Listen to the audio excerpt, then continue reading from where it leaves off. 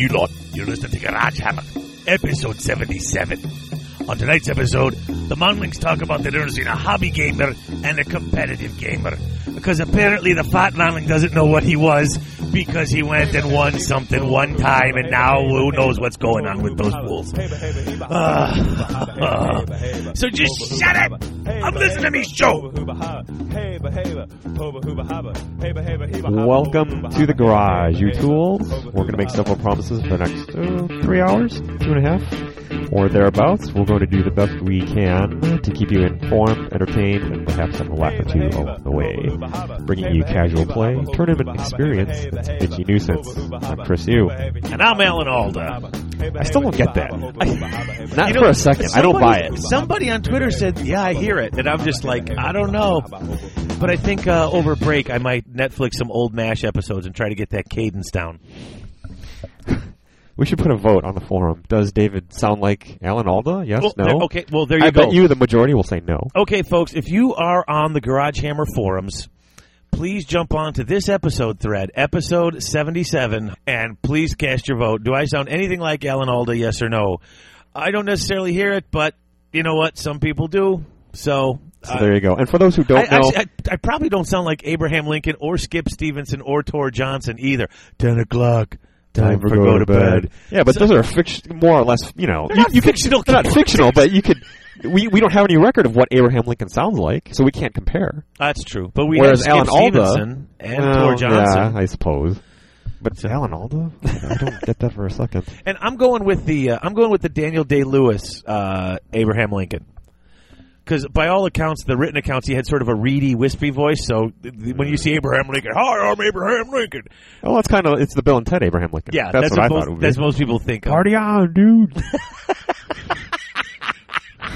So how are you, man? I'm okay. I'm hanging in there. It's been quite a couple of weeks for me. You've had a rough week, man. When we get to the toolbox, you've got more like the medicine box. A little bit. Yeah. It's not pretty. It's not pretty. I think maybe that should be the name of the show: Hobby Gaming and Itchy Nuisances. I think we did agree on that. That's right. I forgot about that. We're gonna have to do that. Man, let me tell you, Itchy Nuisance when cast with irresistible force is debilitating. I could not do anything, but we'll get to that. Oh my goodness! Oh, why don't you thank our sponsors? Yeah, with that, we'll thank our sponsors. So, thank you to Unique Gibson Games in Grays Lake, Illinois, Cool Mini or Not's Dark Age, Mears Miniatures, GuildPainting.com, The Square Shooters Game, and Battle Foam, protecting your army. Excellent. Yeah. So we got us a shout-out this week, my friend. Travis Mays was at Bits, and, you know, he basically wanted to do it. He gave us, picked up a shout-out at Bits. So he said, I figured I'd drop an email for that shout-out from Bits 3. I'm not sure how to phrase this. I just want to tell everyone who is at Bits or involved in Bits how much fun I had and how much I appreciate everyone's effort. It goes especially for Grant for putting on such a great event. I really enjoyed myself, and I'm already looking forward to next year. Oh, so, that's a great shout-out. That is a great shout-out. We've got, like, this fast and furious, like, pile of, like, voicemails come in the last week, and we might have had another shout-out come in, but I was, like, looking through the emails. So if anyone did go in for a shout-out and you haven't gotten it yet, please drop an email, garagehammer@live.com. And just be like, hey, where's my shout out? Because I may have missed one inadvertently. So I'm just throwing that out there. We have a couple of voicemails. Ooh. Tell me about voicemail. Now, if someone wants to leave a voicemail, how could they do that? Well, you pick up your phone and you dial 1-757-GH06. That's 1-757-GH06. Call us up and leave us a voicemail. Pretty much, whatever you want. And as long as it's, airworthy and it's clear enough, we will play it. It doesn't even have to be clear. Google Voice will take care of that. Oh, yeah. So here, in fact, we got the first one here coming in from Jamie Searle, who has sponsored the show before. So let's listen to this voicemail right about now. Hey, tools. This is Jamie Searle. I've brought you sponsorships before, such as the Fresh Prince of Bel-Air theme tune and the cast of Garage Hammer quoting Conan the Barbarian. So now I want to come with another sponsorship and say every time they can get Grant Fetter on the show to say Anakenyo, because it's awesome, I'll give $1 to the children's charity to the Cranky Lawyers team. That's between now and the next bits. I figure that's fair. So hopefully we can hear plenty of great taglines from Mr. Fetter. Anyway, love the show. Still listen to it all the time, even though I haven't played Warhammer in almost 2 years. And you guys are great. Thanks. Bye. Okay, so he's going to donate $1 to Cranky's charity every time we can get Grant to come on and say... Every time Grant comes. And okay, yeah. To say what he needs to say. To say what he needs to say. Great. Well, how does that work with Cranky's deal? Well, Cranky's deal is only for up until bits, if you remember. Which is between done. then and bits, which is done. So now, every time between now and I guess whenever it's until done, the next bits. Well, you said the next bits, but the until the event. But the event is in October, so I'm okay. assuming till October actually. Then he'll give $1 every time Grant says that to Cranky's charity. Okay. Now it's Google voicemail time. We need theme music for the Google voicemail segment. Oh, and we got to get the thing hooked up to the YouTube so we can do our little rap, our new rap, because the new rap's got to come. It's good. So here we go. What you just heard is now, according to Google voicemail, this: "Hey Rachel, it's Jenny. So a couple of people ships to 4-digit the first place, but I think you did. The cost of starch. I'm not going to go down the ball bearing, and I wanted to come to the Dr. Stone and hey. Every time I can get from Facebook showed heyday. I can your goals. I'll give a call back to the children's charity to the crack. You know what it takes. That between now and the next day, I think it up that so hopefully I get it. Lindsay, the wayside line. From your facts anyway, love the show and the listen. To the old point, I'll buy one, would like to hear. Add, you'll like to correct. Thanks, bye." Well, the important line got through. I love the show. There you go. That last one was hard. Okay. From your facts anyway, love the show. In the listen to the old point, I'll buy one, would like to hear. That's hard to say and make it actually a sentence. Interesting. Thank you, Google Voice. And then we did have one last one. So before we do our commercial break, we got one, and this one's from Nickel. I had some erroneous descriptions of our game at Bits, and so he just wanted to call up and straighten out a few things. So I'm going to play Nickel's message right now, and that will get us through the voicemail segment. So one moment. Crowd Jammer, hey, this is Nickel. I wanted to give you a call about your latest episode, talking about Bits coverage. Thought you guys did a great job. Did want to talk to Dave about our game a little bit. Seems to have forgotten that I only had one skull cannon. I didn't want to be that guy. There was a lot of them at the tournament, but I didn't want to be him. Second, in that big Graveguard comment with his Lord, he was right. That overrun was really, really big, and he didn't make it. But charged in with my Horde Blood Letters, my Demon Friends, and a skull cannon. And I popped his unit all the way down to his Lord had one wound left. And in the previous turn, I killing blowed his BSB, but he had passed the ward save. And had he failed that ward save, that BSB wouldn't have saved that Lord from that one last wound, which was within 12 inches. And then in the following turn, I had to take a break check for my Demon Friends, and I'd only lost by 1. And then I rolled a 12. So I rolled the boxcars to pop my Demon Friends all the way back to the warp. And had I not, the next turn, my strength 6 on his Vampire Lord could have dropped that last wound. But yeah, it was a great game. I appreciate the recap. Appreciate the show. Keep up the good work. I just wanted to call in and give you my take on the game. Dave played an awesome game. Getting my Soul Grinder tied up, I knew it was going to happen, but I had to risk it just to get that one shot on the Graveguard, and I think I ended up killing like 11 with one of my Strength 5 flamethrower shots. So in the end, I think it was worth it. Have a good one, guys. See ya. Now, that was like it was a nice voicemail. I could Google translation that one, but it's really long. So we're going to skip the Google translation because it was a 2-minute message, and it was like a half a page of text, and Google got it. I mean, there was nothing even close. So, but thanks, Ryan. Thanks, Ryan, for calling in, and I'm glad you enjoyed the game.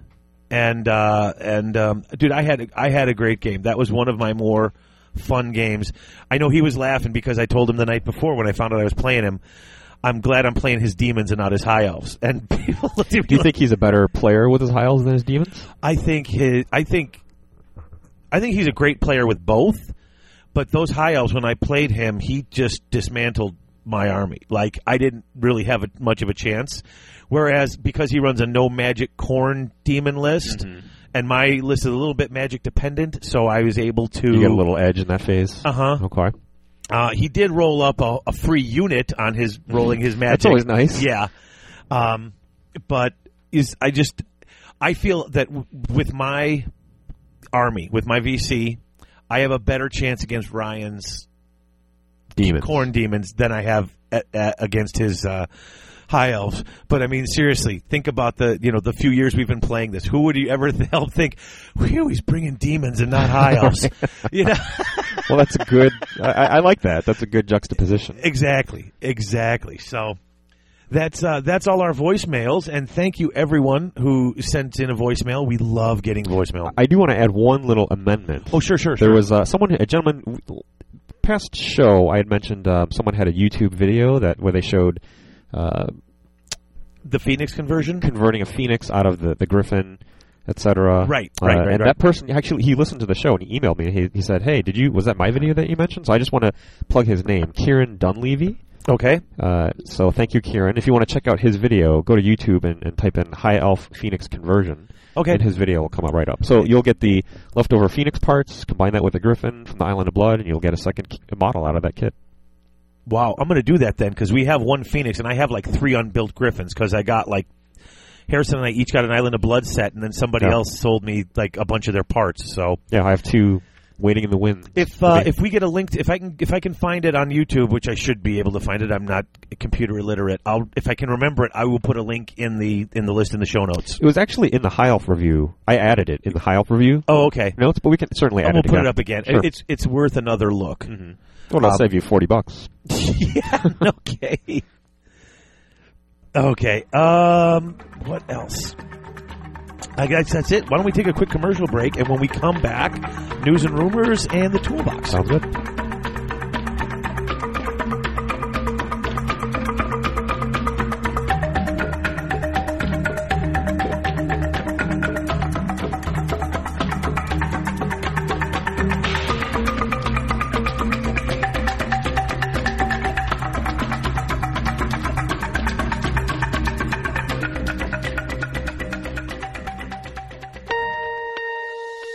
Ryan Steele, creative director of Dark Age Games and editor-in-chief of Ravage Magazine US, wants the Garage Hammer fans to head on over to CoolMiniOrNot.com and find some of the best games and miniature artistry assets the industry has to offer.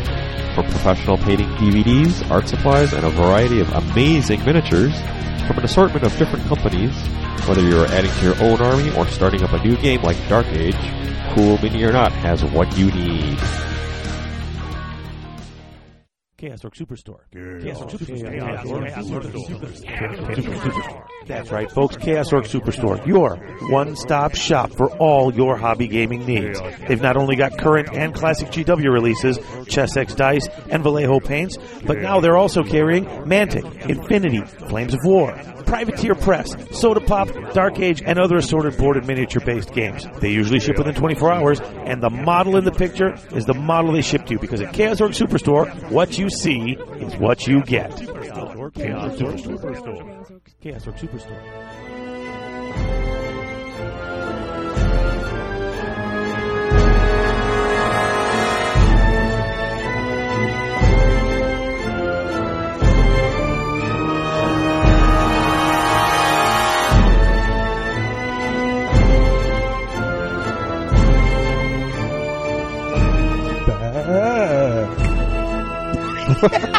What was that, like a Bela Lugosi back? I don't know what that was, but it beat yours because your mic was My off. mic You was said on. it. You are like the king of forgetting to turn your mic on. I know. Well, I'm so careful to turn it off. Well, that's true. You do that, and you do indeed. So, hey, let's get to news and rumors. Brought to you by The Circle City Circuit. Lizards. In about a week. these broke last night, as far as I could tell, on Twitter. A bunch of photos. I saw, I saw a bunch of fuzzy pictures that looked something like lizards. Yeah, some of them I was able to make out. So by the time you guys hear this, those photos will probably be a little bit more realized. Well, if this goes out within a day of this going out, the new white dwarf is coming Will be out. So Okay. the pictures will be everywhere. So you don't have an opinion then? Were they too You know what? fuzzy for you to make out? I've stopped having opinions until I actually see the models. Just, I've said this before.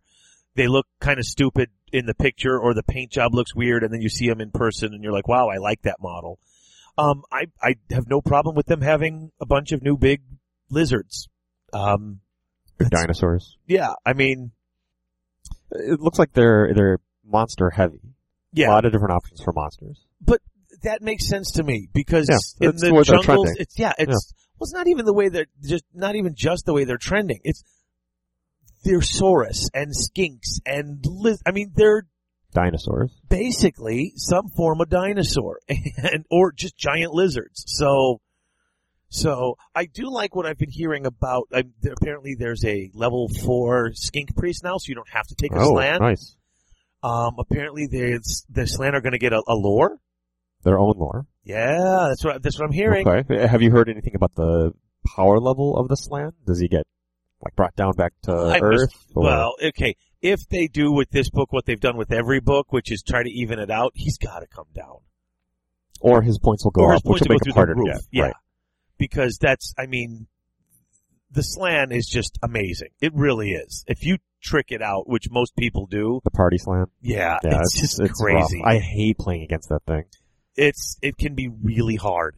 I played against it this weekend, and had my opponent not had a couple of 3 dice magic phases, I would have been in real trouble. Well, it's all the things that, he takes away your 6s when you roll them. Right. Now, I don't think mine had that, but yeah, you can have But that. he can bounce miscast to you and make you eat his miscasts. Yeah. No, it's vicious. Ugh. But you know what? I will say this. I hate playing against it, but I like it fluff-wise. The slan are supposed to be the greatest. I mean, they're the ones I who agree. taught the Yeah, elves. Sure. So you think, wow, the elves have really good, I think the elves have some pretty darn good magic in their new edition. But the slan are, that's what They're are. kind of the originators. Yeah.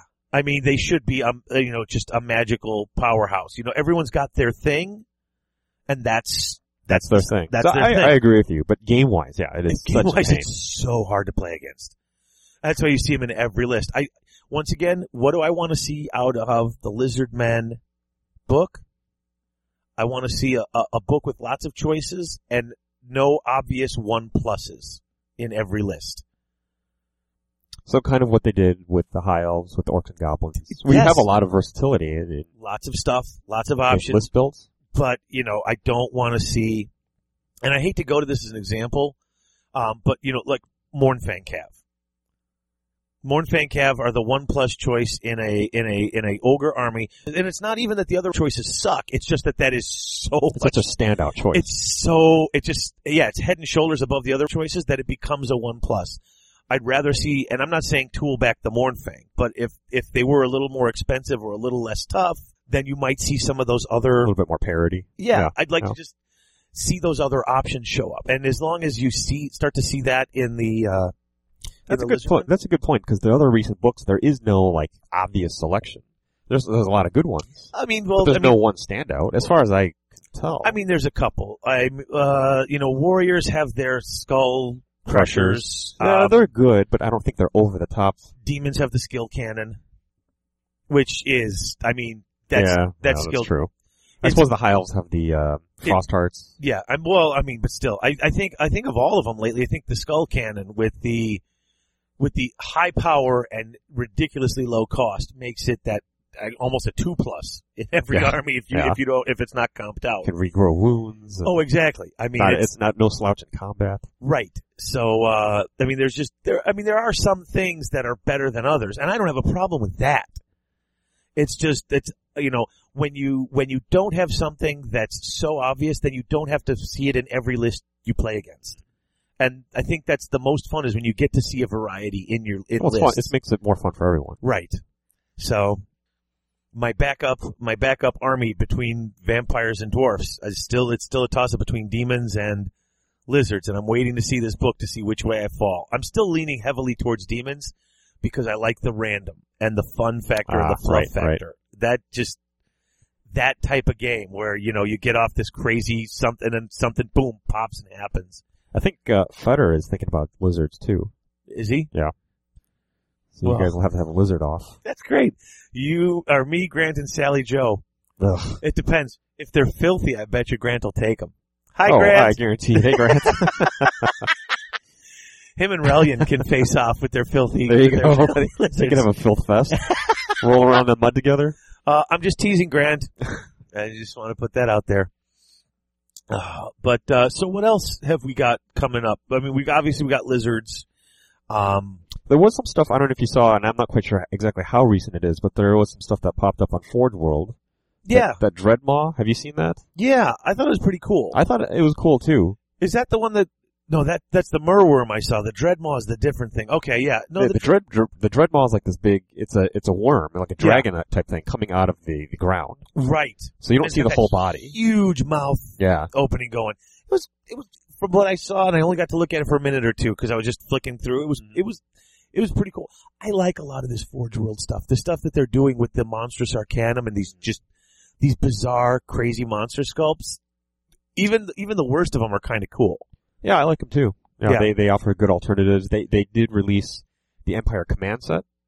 I don't know if you saw that too. That was really well done. And that's more like I think the Dwarf Command set that I picked up, which isn't the Champion Musician Standard Bearer. It's like a general, a BSB, and another guy. Oh, is that what it is? It's not standard? I think, if I saw it correctly, because I didn't get to look at it for too long. I mean, the one guy has a huge banner. I think he's the BSB. I think he could easily be a good BSB. I can see that. Right. But that Empire range on Forge World is nice. Oh, yeah. I wish they would do that for more stuff like that for the High Elves. Yeah, well, I mean, I'm wondering what else is going to come out, because Forge World has not done, they've had, not a huge amount of stuff come out. It's been mostly monsters and stuff like that, and I'd like to see more. I'm very excited because apparently, if they come out with that next book, if it's the Skull Pass, it's going to be orcs and dwarfs. Oh, that'd be awesome. Yeah, that would be absolutely Another thing I wish they would do is, how for their 40K line, they do a lot of like weapon upgrades and armor upgrades, like customization, helmets and stuff like that. I wish they would do that more for fantasy. Wouldn't that be cool? I mean, that would be really awesome to see some of those upgrade stuff. Mm-hmm. Yeah, let's see.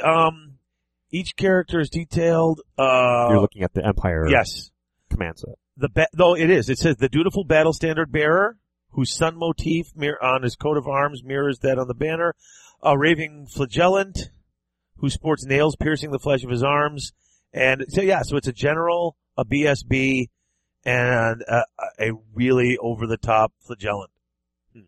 So that's pretty cool.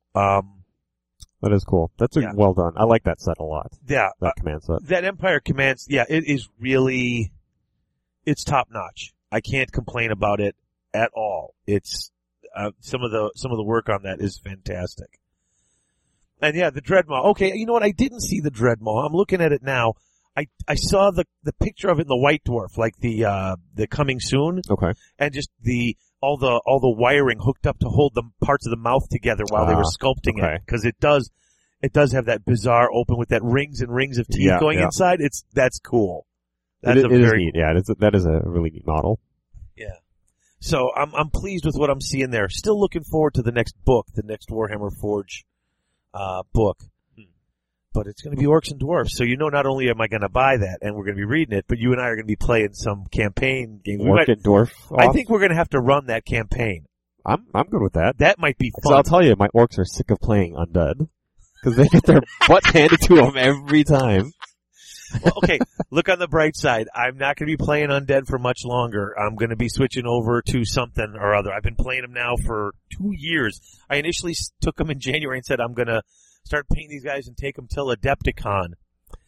2 years later, solid, yeah, right. Been playing them.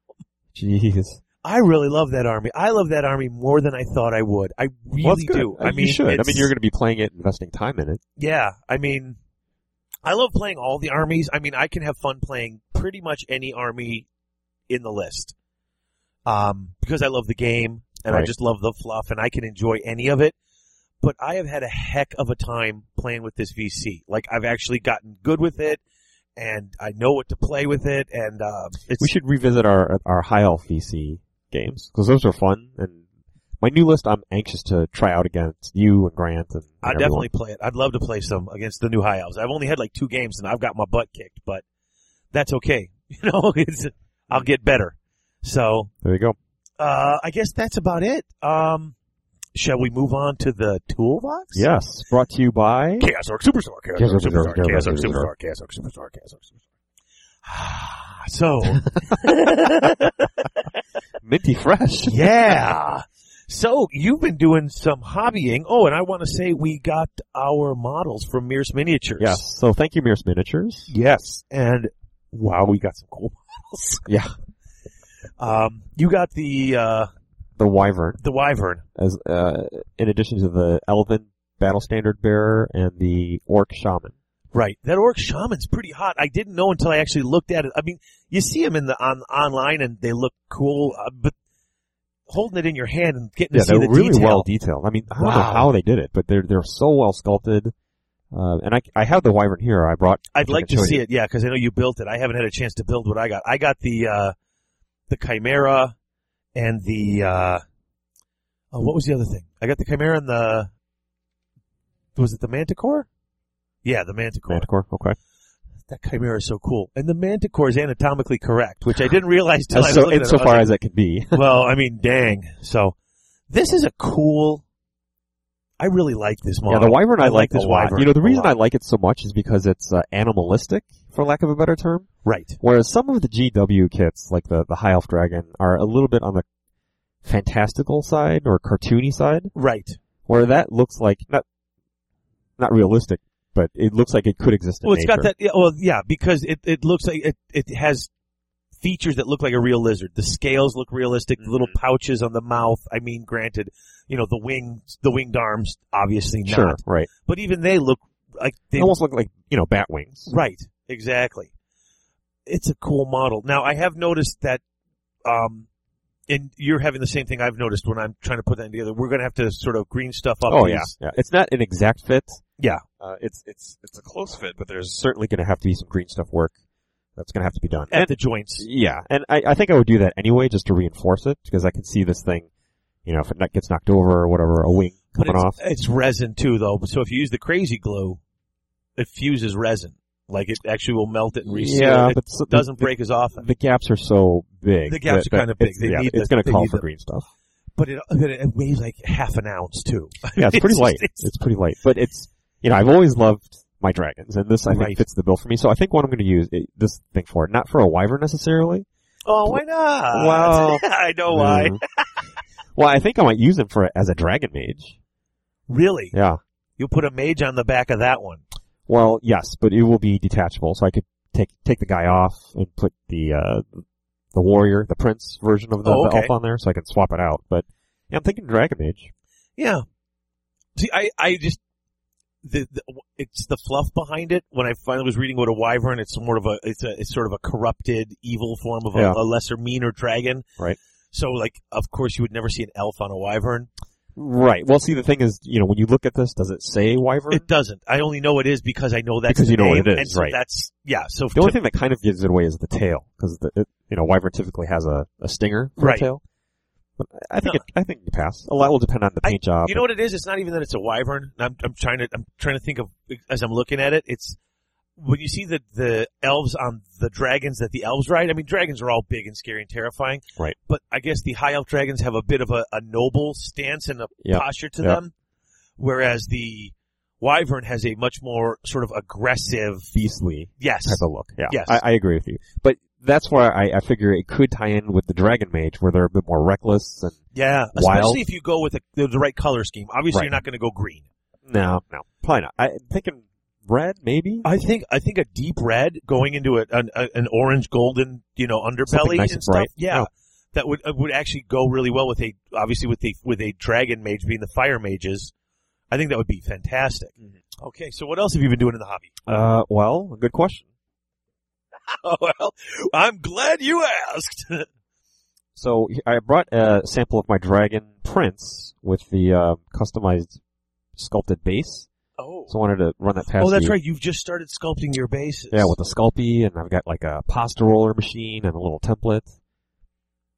Okay. Now, it's very subtle because it's not painted yet, so I can't see all the bits. But if I take I get pins in the feet so they can go in there.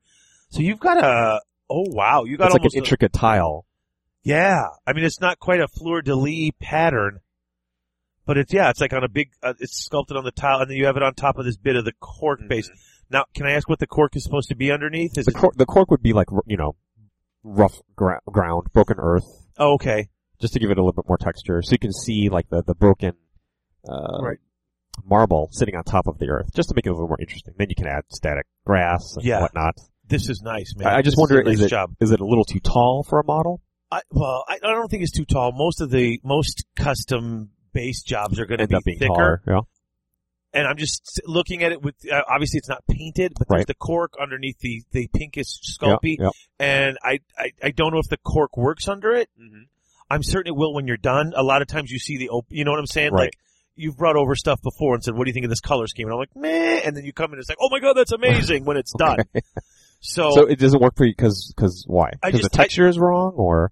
Yeah, it seems like there's this really thick, like, I don't understand why this piece of tile is over all this thick dirt. Right. You know what I'm saying? Like, I would think even if the tile broke something underneath it, I don't know. It might just be like a flat dirt. This looks more like a thick, gravelly thing. I'm not trying to be critical. No, I understand.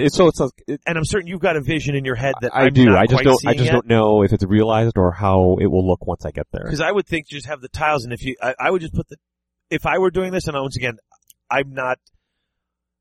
You do this better than I do. Let's just put it that way. It's flat out. Okay. That's debatable. Well, so you're saying go without the cork? I would go just this without the cork, and I would have like just maybe grass coming up between the cracks. Yeah.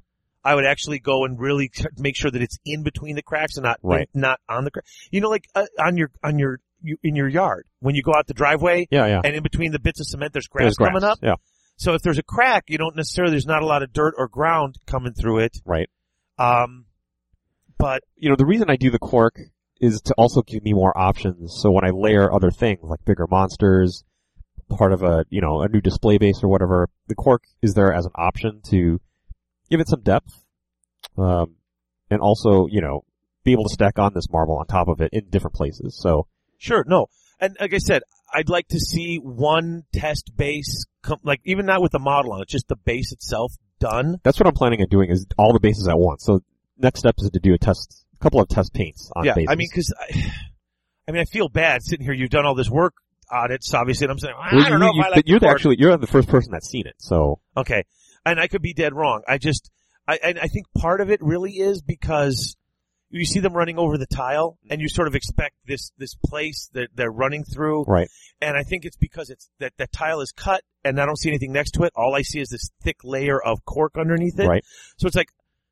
I could see if I just see a little bit of cork on the top, but because it's so thick on the sides, like I don't feel like I should see under the top. Like if someone laid a foundation to a building, even if the foundation cracked, I wouldn't see a big pile of the underground underneath. Okay, right. It's hard for me to explain what I'm thinking. It's just from the side from the top it looks great. From the side it looks a little odd. Maybe if they're all lined up next to each other. So that you don't see the cork from the sides as much. Right, but you still see it as a unit. You still see it from the front and the sides. Right. So, I don't know. So I don't know. I'll have to play with it and see. But the first step is to paint it. I think if I paint it and you see it in context, it'll make a little bit more sense. Exactly. And so, I almost feel bad saying. I mean, I don't want to be the guy who's just like, oh yeah, it looks great, because the tile is amazing. I just don't know if the cork works underneath it. I guess that's all I'm saying. I hear you. But the thing is, I think that cork is essential as I do other miniatures, and I think because to show that like the destroyed state of that tile, I think there has to be something under it, not just the black square base. You're right, and if you just did gravel and then put that on top, it wouldn't work either. It wouldn't lay even. So right. I don't know. So I don't know. So for me, the jury's still out. I'm going to paint it, and we'll see how it looks, mm-hmm. and go from there. If it doesn't work, and the only thing I would think of is maybe a thinner bit of cork. That would be the only thing I would think of. I don't think they sell thinner sheets of cork. You'd have to shave it. Right. That would be a huge hunk in pain. Well, once again, though, I'd like to see one finished tile. Mm-hmm. I think in the progress, it looks great so far. I'm just, you asked my opinion. I want to be honest with you. I don't know how the cork is working. I understand. Do you think you're the sort of person that needs to see? Well, maybe it's not a fair question. Is it easy for you to visualize, or do you have to see it in a more finished state? I can visualize it if I understand what you're trying to do. Like, I kind of get what you're trying to do. It's just looking at it without any paint on it. It's hard to visualize. Exactly. Okay. Because the colors are such a weird contrast. You've got the pink tile and you've got the cork. Yeah, the color you have to kind of throw out. So. And the cork, I think that's part of it, is that the color of the cork doesn't look right underneath it. Yeah. And I know you're going to, like sometimes even if you just go over it with primer. It kind of pulls everything together. So that it just makes it one solid color, and then you can it's like when there's no color on it, I can kind of picture what it's supposed to look like in my head more easily than if there's other things on it. So I don't want to be negative to your work. No, it's fine. It always turns out really good. Well, I want to elicit your opinion. So speaking of which, there's one more thing that I've been working on. I'm curious and I tweeted this pic. I don't know if you saw that pic. I don't think I did. So we talked a little bit about modifying the spear elves for something different. So basically, I took an existing spear elf body and replaced the head with the new Shadow Warrior helmet. Okay. Which I quite like, but I wonder if that helmet looks a little bit too sinister. It does a little bit. But I do like it, but it kind of gives it an evil slant, almost a dark elf slant. It does. I think part of it is that it completely covers the face. Right. Whereas the other elf helmets are taller and leave that face open. But I've never been a fan of that cone head helmet. That's the thing.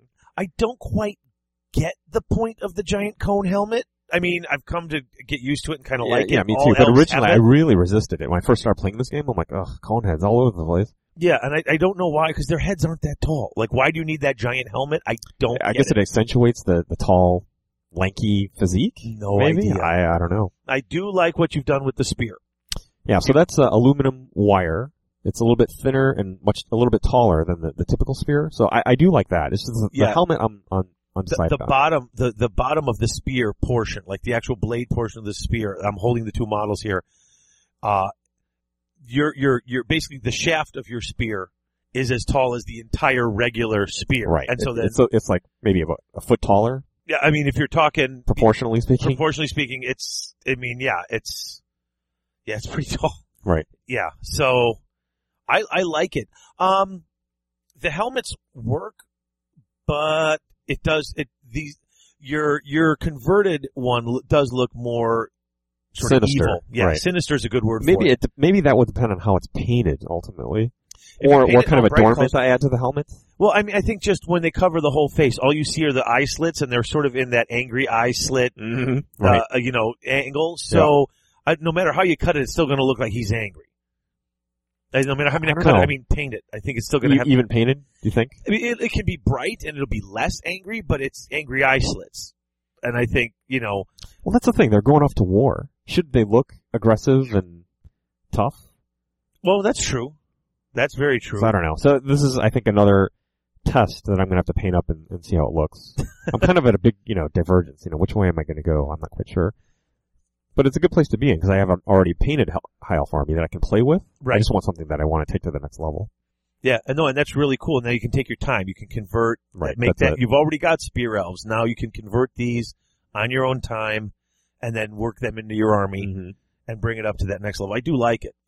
So that's been it for me as far as hobby. Wow, you've done a lot. I only did 3 things, and I don't have them out here. I can show them to you later. I needed a BSB on a horse for Invasion Kenosha. I took my Mears Miniatures BSB. They have a White King standard bearer, and I basically took a Black Knight model, and I cut off the legs of the White King, and then just made him fit onto the the legs and skeleton of Black Knights. Did that freak you out? Did you have to cut that model in half? Yeah. Did that freak you out? A little bit. Yeah. I never cut a nice resin model before. It worked. I did it slow and I did it careful. Yeah.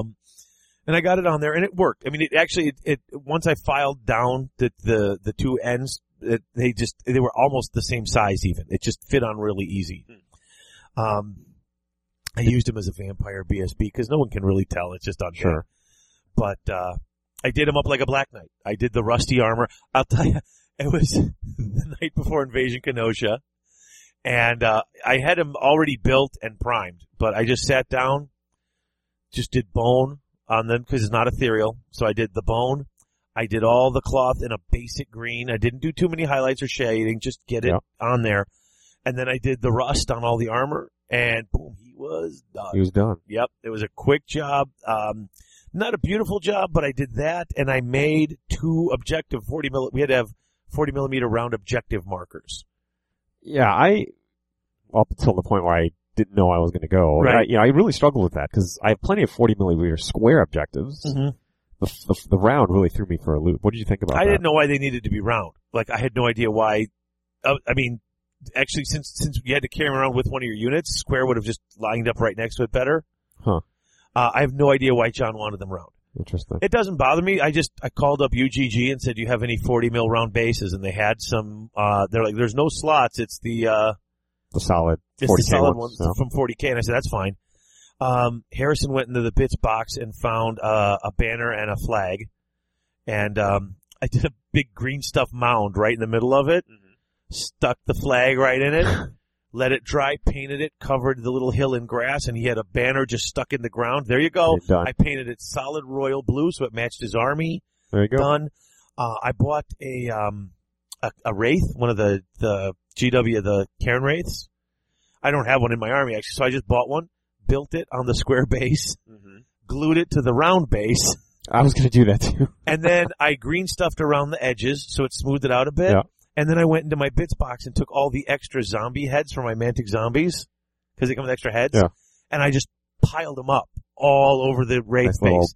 Mountain of heads. And I just painted them up almost skull-like, not a lot of detail, just some bleached bone and some dead, rotten flesh. Had the ground paint, and just had the Wraith, so it looked like this big mound of, almost like a charnel pit with this Wraith coming out of it. That's cool. That is cool. And I did all 3 of those. Well, okay. The BSB, as I said, was already built and primed. So I painted the BSB on the horse, and from scratch, built, primed, and painted the 2 objectives in about 3.5 hours. So, jeez. So my speed painting is really coming into 3. Okay, that's pretty good.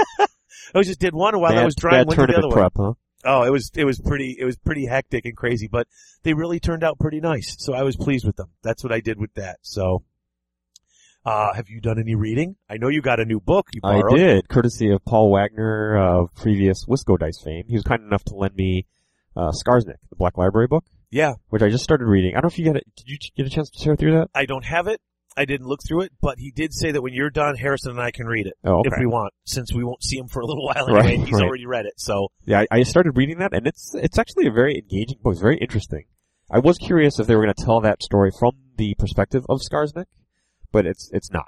Okay. So I was hoping they would do that, but I suppose that'd be a little tough from a literary point of view. How can you write from a non-human perspective? Right.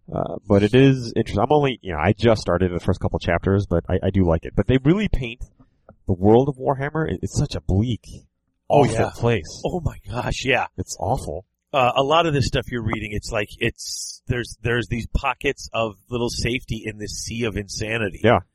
And that happens quite a bit. But I tell you, the way that they write and describe goblins, they're much like more insidious and evil than the model range would lead you to believe. I mean, they are nasty. Those goblins. They're very Skaven-esque in just how they're constantly scheming and plotting and ready to stab you in the face. It's the levels of cruelty that they have. I mean, they're armed with basically, knives tied to the end of sticks. That's kind of what they're armed with. But the things that they do to their captives, to their captors, and it's just brutal. I'm looking forward to reading it then. Yeah, it's an interesting book. So thanks, Paul, for that. How about you? Any reading for you? I haven't been. I'm finishing off the stuff for After Eleanor, but I went down to get you guys all copies of the to finalize and type up the campaign rules, and they were destroyed. Destroyed? What do you mean? Well, okay, in my basement in the corner is the printer that we print stuff up on. And oftentimes when my youngest is looking for paper, she'll take it off the printer. Well, apparently there was no paper in the printer. Right next to the printer is my desk with all my hobby stuff on it. And I had the papers just set on the desk so I wouldn't lose them. Those? And she was like, oh, look, papers. And just... Did you handwrite them or did you print it? I had some stuff written, some stuff printed. She was just looking for papers to make pretty projects on and wasn't really caring what it was. And so It's interesting that you don't type out your stuff. Well, I have notebooks and stuff, so I'll be sitting around reading stuff from other. You'll just jot down notes longhand. Well, yeah, because sometimes, like especially when I started working on this, I was at work, and so I didn't want to type it up and then have to email it to myself and then merge documents. I think if you're going to handwrite it, you do it the right way with a quill and a parchment. Oh, do it by candlelight. Right there, you go. Yeah, no, I've got my the legal. Where your feather on your head. There you go, exactly. I sit there like some monk copying out the first letter in a nice illuminated letter. And no photocopies. I have to write out 6 copies to give each of the players that they each have their own handwritten copy. Because I don't have enough nonsense in my life. Hey, if you're going to do it right. I want you to roll your own papyrus. Oh, really? Yeah. Should I do this before or after the 1,000 zombies? Just do it at the same time. You got 2 hands. Eat with your feet. There you go. Oh, would that I could raise my legs and feet up that way and this belly didn't get in the way and stop me. But so that's it for the reading.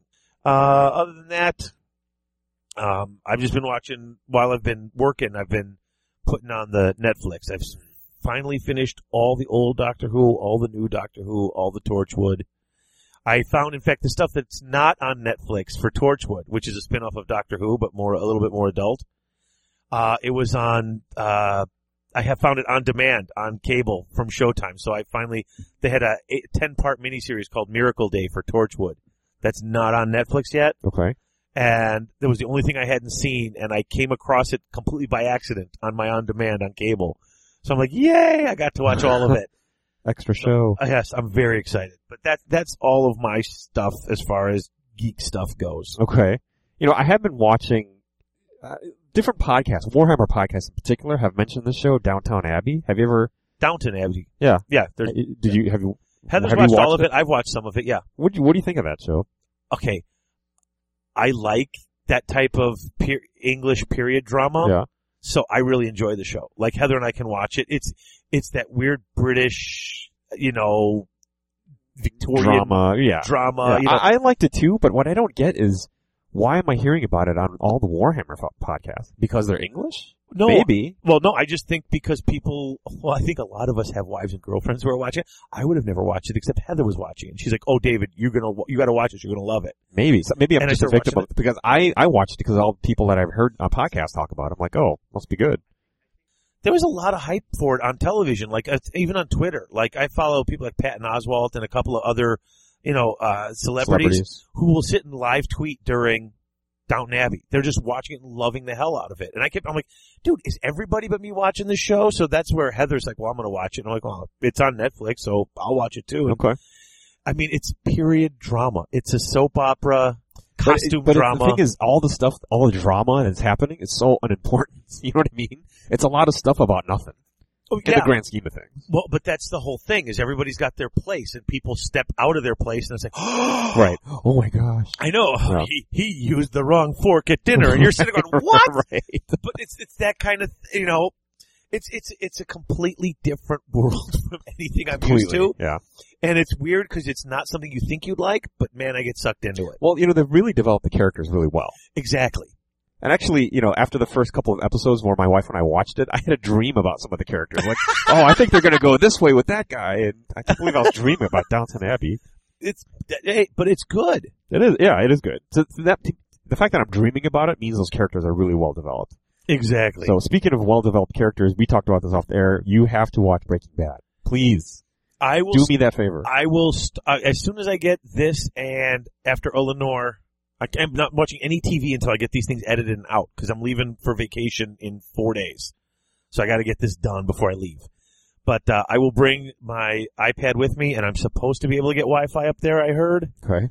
And I will watch it while I'm up there in the evenings, and if not, I'll watch it when I get back. And then we'll circle back and discuss, because yes. I know you will like that show. I have a feeling that, what is there, like 40 episodes or something like that? Something like that, yeah. It's not a lot. I'm going to get hooked into it and just like tear through them all. Yeah, like sit up like 5 nights in a row and just be like completely burnt out. That's what we did. Let's take a commercial break, and when we come back, we will jump on to our next topic. Sounds good.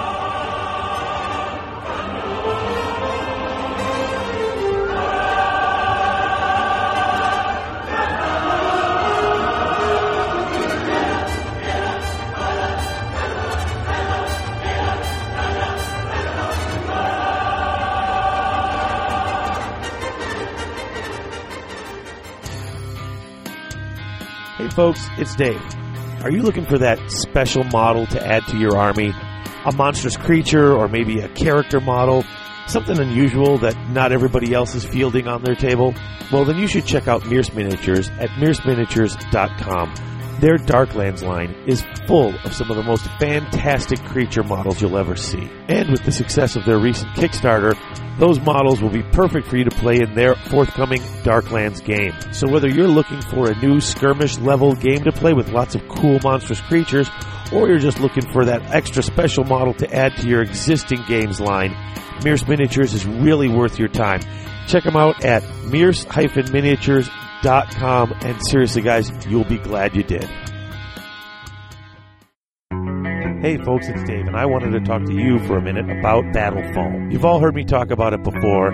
The foam is firm, it doesn't separate from the base, they custom cut, design, make any piece of foam you want to fit any model you want. Anytime a new army comes out, within days, you've got Battle Foam cut, designed to fit those models. This isn't a game company making cases on the side. This is a carrying case company making foam and custom carrying cases to protect your army. It's what they do. It's all they do. Check it out at battlefoam.com. Battle Foam, protecting your army.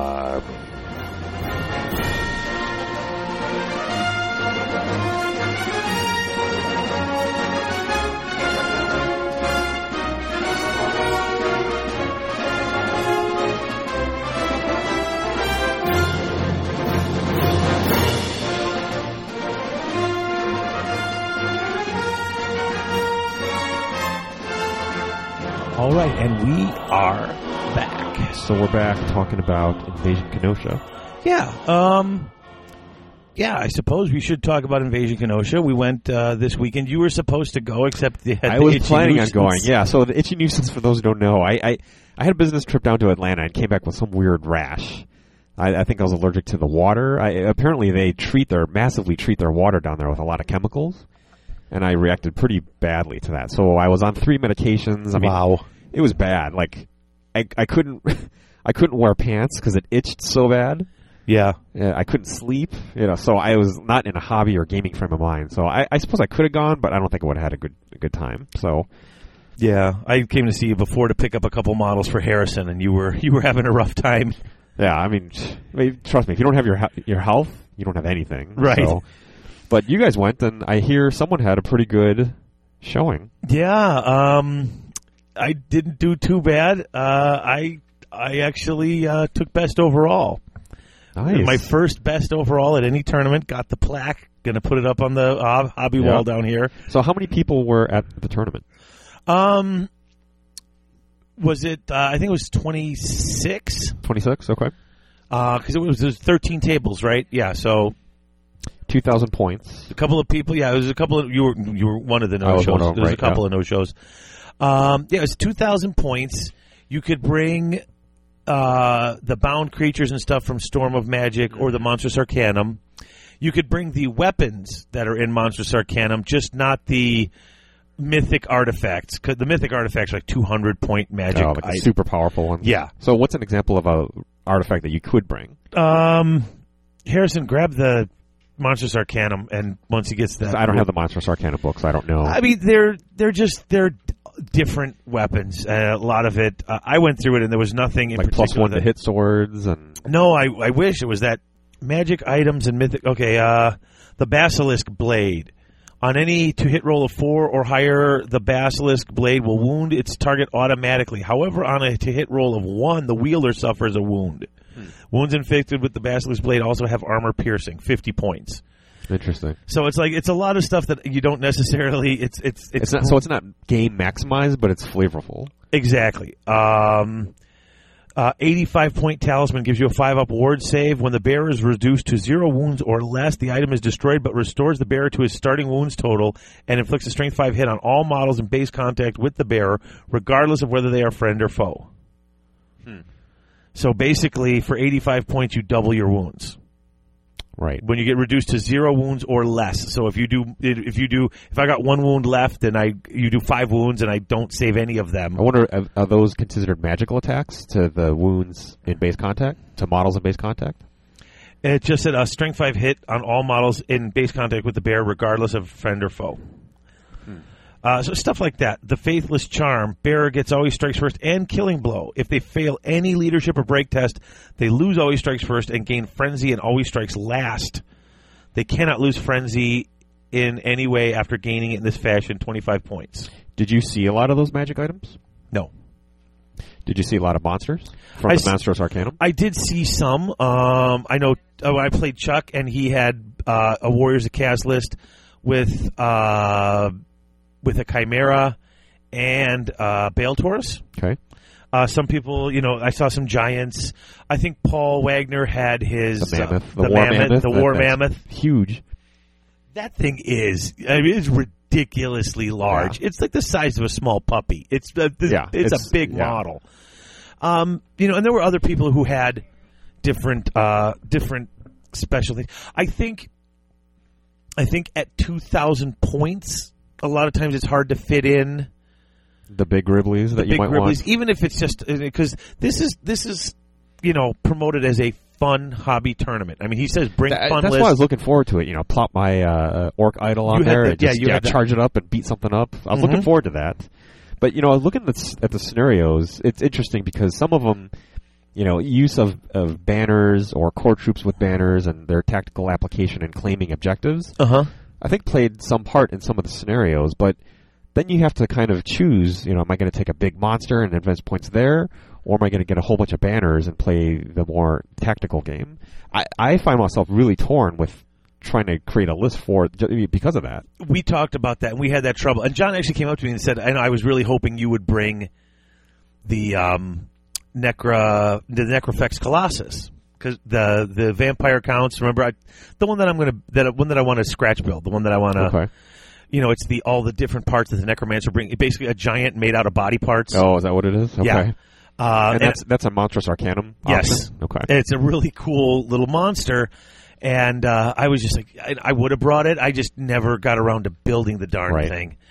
And that was part of what the problem I had. In fact, as you said, I devoted most of the points that I spent in rare, because if you use it, it fills up a rare slot. Right.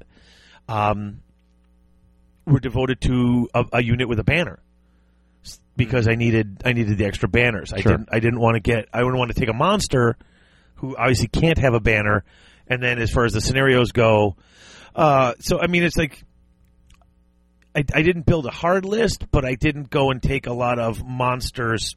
Just because, and part of it is my army. It's like, if you're taking up rare slots with monsters, my core slots are also kind of weak. The thing is, I think if you're going to open up the field to the Monstrous Arcanum monsters, which I love that idea, but I think if you're going to do that, in my opinion, the objectives should be focused on utilizing those as options. And I don't know if I agree with you on that, only because he left it open as an option for people who have them. I don't have any Monstrous Arcanum. I don't own any of those models. I just got the Manticore and the Chimera from Mears. Right. And I would have had to just slap paint all over those just to put them on the table. You know what I'm saying? Because I just got them. But he did announce. Yeah, we knew for the longest time that they were available. So right. But my if point you chose to, you could have built something towards that end. True. I'm just saying that a lot of the Monstrous Arcanum models, I mean, yeah, there's a Cockatrice, and you can also get cold ones, and there's stuff that's not that expensive. Right. But the cool things, there are a lot of Forge World models or stuff that's it's a little pricey. So I think if you open the option to take them, so hey, bring your big toys if you want to bring them. It'll be a fun tournament. But to make those part of the objectives, then suddenly it's like then you have to have them. Well, not necessarily make them part of the objectives, but make the objectives not necessarily so banner based. And this was you know something that you and I were discussing. Yeah, you have to choose. There was definitely had to make a choice if you want to have more banner. You made the right choice in our practice game where we played against each other. The Invasion prep game. Your banners, they won you the game, whereas my big monster didn't do too much. When I got to the banners game, and we'll get to it later, I played against Lizard Men, and he did not have any big monsters, but he had 4 banners. And not enough. It's not at once. I took out one, and it's like, okay, now you've got to take out 2, right, just to tie me up. And if I can get a second, I've got that wins you the game. Yeah, and eventually, that's how that happened. But it was. I don't want to be hypercritical of John's the way he's got it set up. I'm not being hypercritical, but he does make you make tough decisions. I will say that much. And that's the thing. You didn't see any 2 lists alike in that place. That's what was cool because you had to make those decisions. You didn't. You couldn't just take all monsters because it wouldn't work with the scenario. But if you had something that you wanted to bring for flavor, you could, and it did, and it kept you. Plus, the need to have the banners in the different scenarios kind of kept you honest, kept you from having one big block because you want to have a couple of one banner. There. Exactly. Right. So he really, John's been doing this for a long time, not just Invasion Kenosha, which this is the 5th one. And by the way, I know you weren't there in the pack. John doesn't live in Wisconsin anymore, and he's moving actually to like central Illinois. Oh, really? Almost. He's south of Joliet, basically, if you know the area. This is the last one. He sent us it is a thank you letter in the packet. Wow. This is the last Invasion Kenosha. That really upsets me. Yeah, we showed up and he had to do it all, and it's so much work for him to do that, even though he loves it. And it's honestly, it's the one tournament that I know I can bring Harrison to every year, and we both have a great time. And it's one day, we just take off. We're home, not too late. And we have a great time, and we're really sad that it's going to be done. So he's not going to continue it down there once he moves? No, he said Harrison was asking him about it. He said he may once he gets settled, if he can find a place and find something. It won't be Invasion Kenosha anymore. Of course. Basically, he said where he's living now, it's a 100-mile drive for him to get up to the. Yeah, it doesn't make any sense place. For him to keep it up here if he doesn't live around here. So Invasion Kenosha is done. He will see once he's moved if he can do something else. Wow. The changing landscape. Yeah. Of the tournament scene. Ooh. Not that we're all about tournaments. But, every year he's got that stuff where he's like, you could bring this, but then he throws in his scenarios. He makes you make tough choices. You can't, the list I took to Invasion Kenosha, I've never taken I'd never taken before. I changed up what I took. I moved stuff around, and I was like, okay, this will work for me, but it's like... It's such an odd build, right? Something you normally wouldn't take. I struggled with the same. And that's what made it fun, though. That's what made this whole tournament fun. But, so I think you went... Did you lose your last game? Yes. Against Chuck. So did Chuck go 3-0? Chuck went 3-0. They were broken up into 3 pods. John has you in a group of, 8 players. Right. He had to adjust it a little bit because we had an odd number. Yeah. He opened up He was going to open up a 4th pod, but then we had a bunch of no-shows. Right. So then he just adjusted it. But basically, my pod had 8 players in it, and so it was just us 8. And then there was another pod with 8 players. Harrison was in another pod. Grant was in the third pod. Right. And so it's your win-loss ratio and your points ratio against just those 8 players. Okay, so there's like 3 divisions. So there's 3 divisions. And what John did was, someone's going to go 3-0. That's how it works in each pod, and whoever goes 3-0 in each pod wins the pod. He doesn't go on points. So if you won, it's a win-loss record. Yeah, it's your win-loss record, and then your points go to the other things. So you can win overall without having won your pod, which is what you did. I lost my pod and I won overall. Huh. I didn't lose by much on that last game to Chuck, and that's what helped. Is it was such a tight game. Had he really gotten the stomp on me, he'd have won everything. I see. And he really did well. I would say the guy who went 3-0. Losing overall to the guy who went 2-1 kind of seems funny, but it's a hobby tournament. So you must have made up those points in paints, the sportsmanship score. I must have gotten a decent sportsmanship score. I know I got a 24 on my paint out of a pot. And as John said, most people will get about a 27 if you did a good job. Okay. Because there were 3 things because he had separate categories, and when he went around and he actually judged every single person's paint. Okay, right. So it was consistent because it was all judged by one John. person. After he went through the categories, like say for conversions, you have this did you have the best conversions here? 1 point.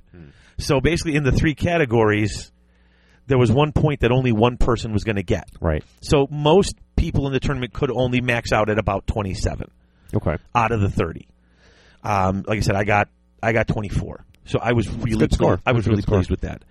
So knowing that his paint list as you do, well, just in general, is there anything paint-wise that you would try to improve upon? I didn't have a ton of the conversions, and honestly, I probably could have gotten better scores, but I changed up my Army list and did not have time to make nice, perfectly matching movement trays. Okay. So I had movement trays that were flocked and done, but they were kind of jank. Okay. So on the display, it was like some of them were in the display ones that I used at Adepticon and Bits, and the ones where I changed up the unit size I had to go find. And I just, you know what, that whole week leading up to it, I probably could have sat down and cut up and taken the time to do those moves. I had other things to do. And quite frankly, I didn't expect that I was going to be in any sort of contention for... Well, you lucked out because... Heaven forbid that, your movement trays not matching would have cost you something like this. Well, I mean... You know what I mean? Yeah. So, it's interesting. So, non-competitive tournament win. Very intriguing. I don't deserve that award, but Why not? Sure you do. I guess you earned it. I guess so. The thing that I love about tournaments is that, it combines competitive play, your generalship, your paint... So the creative side of you, and then your sportsmanship. So all those 3 things wrapped together, that trifecta, make for a good tournament experience. And you, my friend, have pulled it off. Congratulations. I'm still kind of in shock. I was sitting around here the other night, and I was cleaning up stuff, and the plaque is sitting over here on the thing, and I was just picking up, looking at it, like... So you could say you won the last ever Invasion Kenosha. Yes, I did. Very nice. I did. Coming from the first year where I was like 1-2... But I did a little better every year. Yeah. And this year I was just... So set your sights towards Adepticon and Bits. And well, I don't know if I'm going to Adepticon this year. Oh, yeah, that's right. We did talk about that. Well, if not Adepticon, then what might you be going to? If I can get the okay and there's still tickets available, I'm this close to getting the okay to go to Wapaka. Like, I only do 3 tournaments a year. I do Adepticon, Bits... and Invasion Kenosha. I've only been going to... They're all in the summer. Well, summer. That's April, early June, mid-July. Yeah. Heather's actually going to be out of town.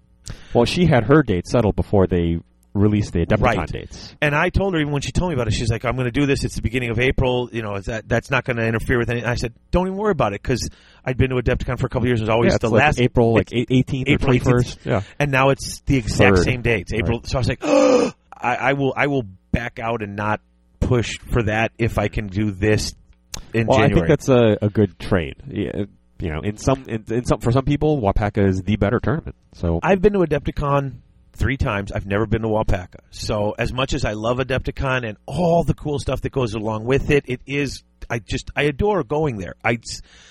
Right. But I really want to go to Wapaka, and I've never been. So it is a good time. It's so different, but it is very, very good. So that's what I'm hoping to do. So I'm hoping you can make it, because I'm planning on going too, and hopefully we can get our NW2 versus Skullbros Awesome Club Showdown. If I can get to go there, then then we'll definitely get that done. You know what? Why don't we take a break, and then when we come back, if you want, we can talk really quick about the games. I should give credit to where credit is due. I had some really great games, and then we'll go into our last little topic. Okay.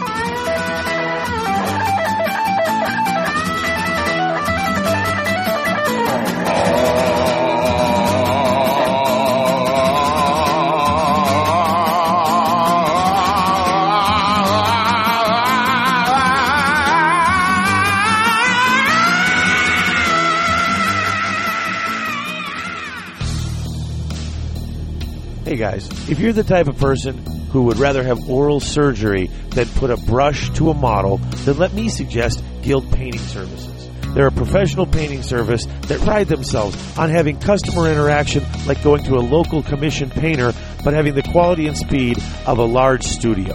They build, paint, and convert miniatures for all game systems. They're competitively priced, and if you want to talk quality, go to guildpainting.com and check out the quality of the miniatures that they've got on display. If you're a person who likes to have a beautifully painted army on the table, but doesn't have either the time, desire, or ability to bring it to that standard, you can trust your models to the guys at Guild Painting Services at guildpainting.com. You'll be glad you checked them out.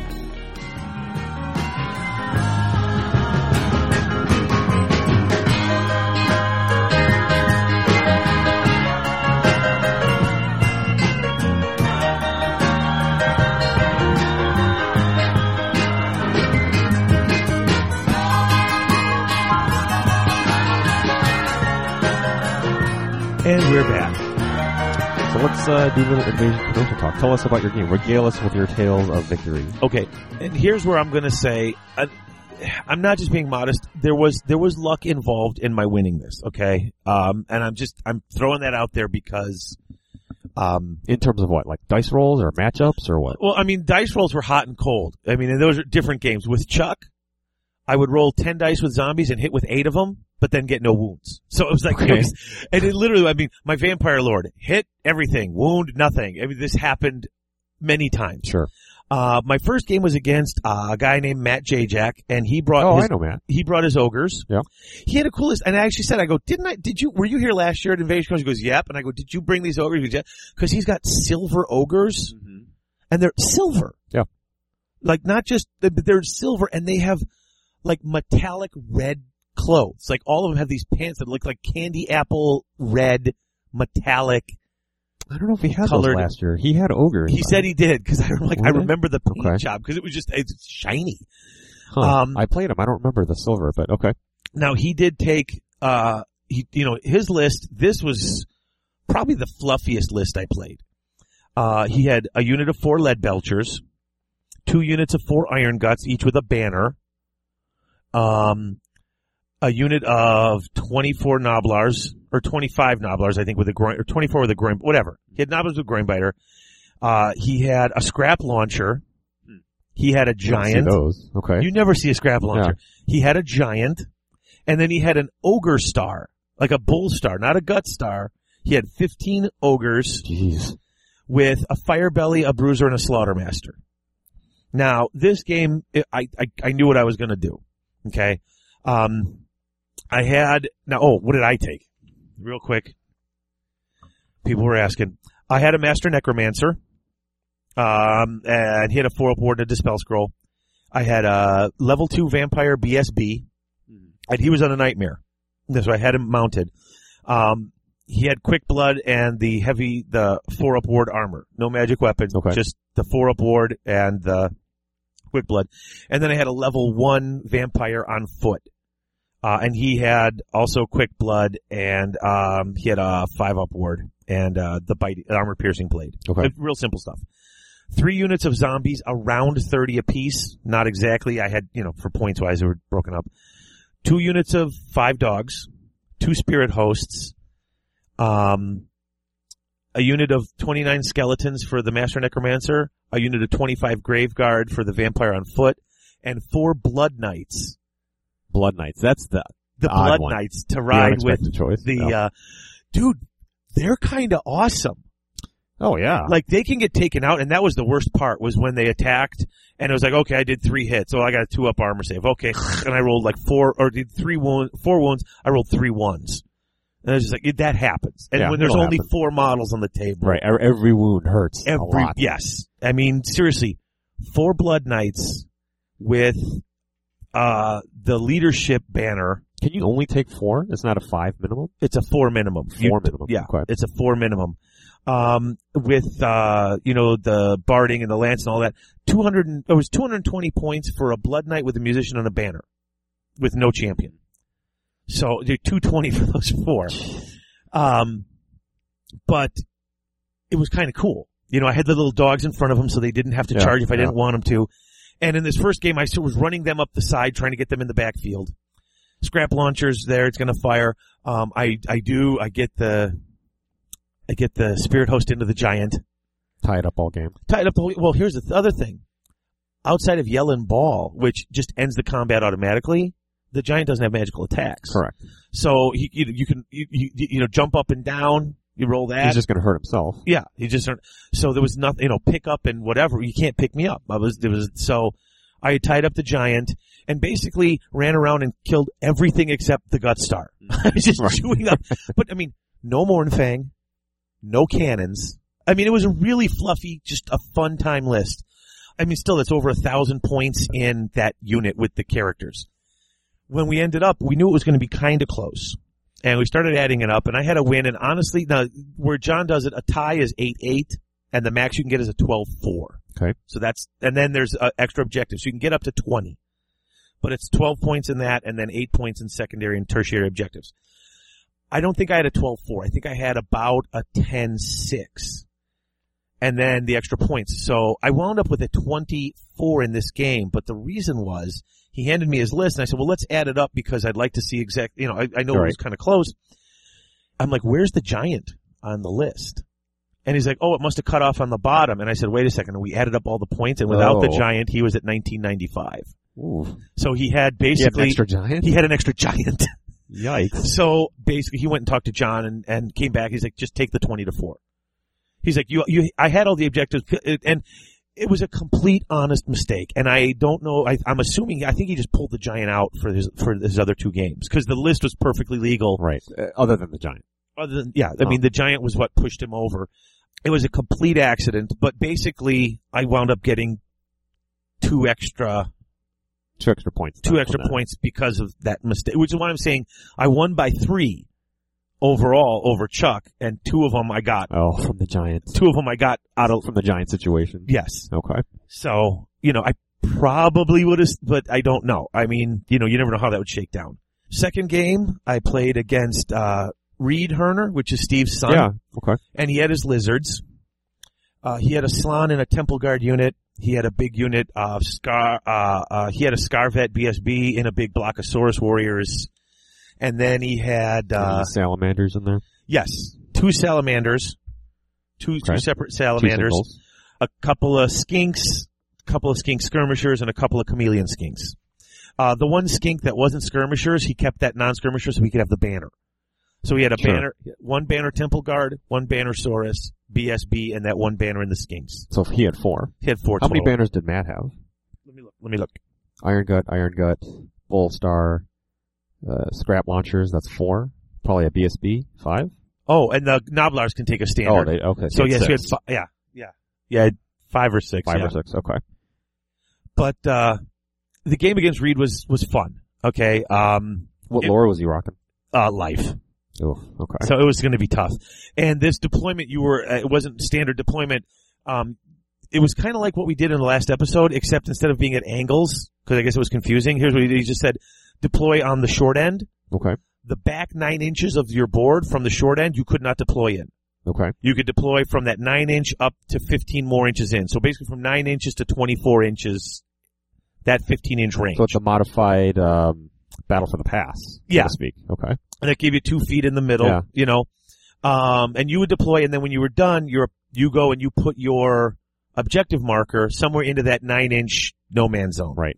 Now I've played lizards a couple times before, so one of the things I made sure to do was place my guys far enough back in my deployment zone that 1 foot away you have to be for your scouts. You don't let the he couldn't scouts come get in behind me. Yeah. And so he pulled up all of his skirmishers, and his big mistake was as I was moving up, he tried to sort of get around me on the table edges to get back towards, to get to that objective. Sure. So he had his skinks, those skirmishing skink chameleons, right on the edge of the board. So like where he was set up to shoot at my zombies, I had my spirit host there. I'm like, spirit host charges this chameleon skinks. And he's like, oh, and if he fled, he goes off the board. Right. So boom, I got them. 2 wounds, break them, they run off the board. Mm-hmm. I did the same thing to the ones on the other side of the board. Mm-hmm. So it was like, took those out of the way. There was a huge building in the middle that he put his Saurus in, so I couldn't get that banner. Right. And so basically I looked at it and was like, well, he's got one banner with those skinks, which I expected he was just going to run and keep away with. But that was the banner was what you needed to get the objective. Right. I had that objective blocked off. He should have just given it up. He tried to bring those skinks in. And he risked the banner. I charged him in and I got that banner. So I was already ahead. You know, it was just one of these things where he had a bunch of them. He tried to flee and he rolled some really low flee rolls. Mm-hmm. So I still caught a couple of them. So I wiped out that and then basically looked at that giant block of temple, like 36 temple guard or 30 some temple guard with the mage priest in the middle. And I charged it with my grave guard. And I said, I know I'm going to take a beating. Mm-hmm. But I got to get it. I was actually stupid and forgot in the first round of combat because I have Killing Blow to just put all my attacks onto the BSB. Right. So the first one I was just killing it, and then the second one I remembered it. Boom, Killing Blowed the BSB off, and I had him then. And that scenario was like ours. Whoever gets the biggest percentage of the banners gets that. Plus, then once I broke the BSB, I actually was able to grow back enough of mine. Mm-hmm. I killed off the unit and got a slan. So I got the general, and my Blood Knights managed to, once they cleared off that side, they just rocked it and ran all the way back because they're vampiric. They can march. I got them all the way to the back of the board and got my objective. So that was another 20-4 win. And how many banners did you have in your army? 7. Jeez. So one up on the banners. And dude, I had all my zombies out of the case. Oh yeah. I had 3 units, and then I was growing more. Oh, jeez. So I was just like, I was playing the zombie extraordinaire. Final game was against Chuck. And he was using his warriors. Yes. He had the Demon Prince of Nurgle. It wasn't flying, but it had the Soul Feeder, Sword of Striking, Chaos Armor, Dragon Bane Gem, Scaly Skin, the whole 9 yards. He had the Chaos Sorcerer, the level 2 Lore of Fire. On disc? Enchanted Shield, Chaos Armor, and Familiar. So, no, it's just in the unit. 4 units of 5 dogs.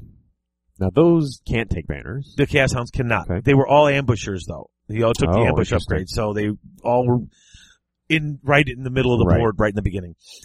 He had an 18 Nurgle Warrior unit. Okay. 3 Skull Crushers, and then a Bale Taurus, a Chimera, and 6 Nurgle Chaos Ogres. So he's quite choppy. Yes. And the way we were set up, we had everything put out there, and I got to go first. This is another weird thing. On this third scenario, we're all playing the same scenario. And whoever had the most musicians got the +1 to roll to go first. So it was like musicians suddenly came in as a bonus music too. Is blaring louder, right? Yes. I had my normal setup, kind of moving forward. Chuck had all of his dogs moving forward. Now, I thought I was being clever. And part of this was, we had discussed the terrain. There was a big river running up about a third of the way across the board. And there was this bridge across it that didn't look like a normal bridge. And we had agreed it was more of a hill over the bridge. And when we agreed, I was thinking one thing in my head, and obviously Chuck was thinking another. Okay. I was thinking more of, because it looked just like it was, you know how a bridge is, you can get in on one side and you go over and you can only enter from the edge of the bridge. Sure. Well, it looked kind of like a hill. So I was thinking that you can get onto the bridge from the left or right or any part of that's not in the river, but I was thinking that the part actually over the river was like just the actual bridge? Just the actual bridge part, Okay, I'm not quite sure where the miscommunication happened then. Well, we just said it was more of a hill, and when we said, so basically I had run my stuff up and put it right up to the edge of the bridge, figuring you'd have to get onto the bridge and come across, and it was narrow and he couldn't, but since we said it was just a hill, He just ran ridge, just ran right through hill. Okay. So he had to take it, and that's what we said it was. Mm-hmm. I just wasn't thinking straight. I had moved my stuff forward, and basically Chuck took advantage of my moves, and this is where it went really well for Chuck. I moved my stuff forward. I moved up and kind of, charged a couple of units. I was going to charge the dogs, but like I'd put the Spirit Host in front of my dogs, figuring his wouldn't attack. Well, his flying Bale Taurus just flew right up and said, well, there's enough leading out either side of that thing, so I could just totally bypass your Spirit Host and hit the dogs, which were blocking my Blood Knights to keep them from charging when I wanted to. Then the dogs hit him in the flank, so boom, turn one, he wipes them out, and he's into the Blood Knights and his Bale Taurus. I'm like, ugh. His Chimeras run forward. It's into one unit of zombies. Here was my big mistake. Turn one, I move forward, and I see those Blood Crushers, and I don't really have an answer for them. And I get off a Raised Dead. And the Raised Dead, you have to have they can be a maximum of 18 inches away when you raise that unit. I could have had him 18 inches away, right in front of his unit, at an angle. They were right near the board edge. He would have had to charge them, and then had to overrun and run off the board, and then come back on turn 2. Okay. I wasn't thinking straight. So what did you do? I made I didn't pull him the full 18 inches in front of him. I had him in front of him, but enough where he could get away from them if he need be. Okay. I had him closest, so if he failed the frenzy, he would have had to charge him. Right. But he passed his frenzy check. I pulled him closer because that one model was just within 12 inches. So after I got off the Raised Dead, I got off an invocation and turned 11 zombies into 20 zombies. Okay, nice. So that was my whole plan, was to raise him and slow him down. Well, what he did was they have magical attacks, so he just bypassed the zombies, completely charged across the table into my Spirit Hosts. Oh. Which then... So you weren't expecting that? No, and then he went the other way. So basically what happened was he did a sort of an X, a crisscross, and got these guys right in the middle, and of course they killed the Spirit Host and it just boom, overruns into my zombie unit, and I cannot grow him fast enough to stop 3 Skull Crushers. So I'm looking at this, and I actually look at him, and his Demon Prince is coming right up here, and I'm like, I lost. And I said, he's like, you did not lose. I'm like, dude, I lost this game. And I have a tendency to do this. You and Alex have kind of taught me to look a few turns ahead, and I realized I'd made a mistake. I knew he capitalized on it, and I knew there was no way I was going to recover fully from this. And so I even said to him, I said, look, I'm not trying to be a Debbie Downer or an unfun player. I'm looking at this and saying, and I point out, I go, this is here, and the way these matchups are going, I'm in a lot of trouble. And he's like, yeah, but it could still turn out, and so we're playing it. And what winds up happening, though, is when he did that, when he moved these guys this way, we had all kind of stayed to one side of the board because of the river. Well, by the river, I had moved up a whole lot, and on the edge of the board, I moved up a whole lot, and then he moved in, so we were kind of U-shaped. Right. His unit with his Nurgle warriors were the one in this scenario, I forgot to mention, the way to get the bonus points with your objective was it started off with any core unit started off with the banner. Or with your objective. Any core unit starts with your objective, and you got points if you got it farthest away from your board edge at the end of the game. Okay? His Nurgle unit was behind all of these big monsters that he rushed forward, and I held some of them, and we made this U-shape. He couldn't get around it. So his objective marker was stuck. Now, it was just outside of his deployment zone. I would have gotten extra points if it actually was in his deployment zone. Meanwhile, he killed the dogs who had it, but what winds up happening was, in the unit, the Blood Knights managed to win a combat by 1 against the Bale Taurus. I don't think Chuck had a BSB. In fact, he didn't have a BSB. So when his Bale Taurus failed his check, I ran it down. Nice. Zombies with 4 ranks and a banner on a really bad roll by Chuck with his Chimera. His Chimera got like 1 Thunder Stomp and did like 1 wound. I beat that and ran it down with zombies. That'll sometimes happen with monsters. So suddenly I was way up on that side. The other unit of dogs just grabbed the objective and ran for the corner. Meanwhile, his blood crushers are still kind of chewing through stuff, but I'm growing zombies as fast as I can. And his demon prince killed my one vampire and was wiping out my grave guard. Yeah. And it really came down at the end of the game. Like, I thought I was losing by a lot, but the game was only decided by about 250 that's points. pretty tight.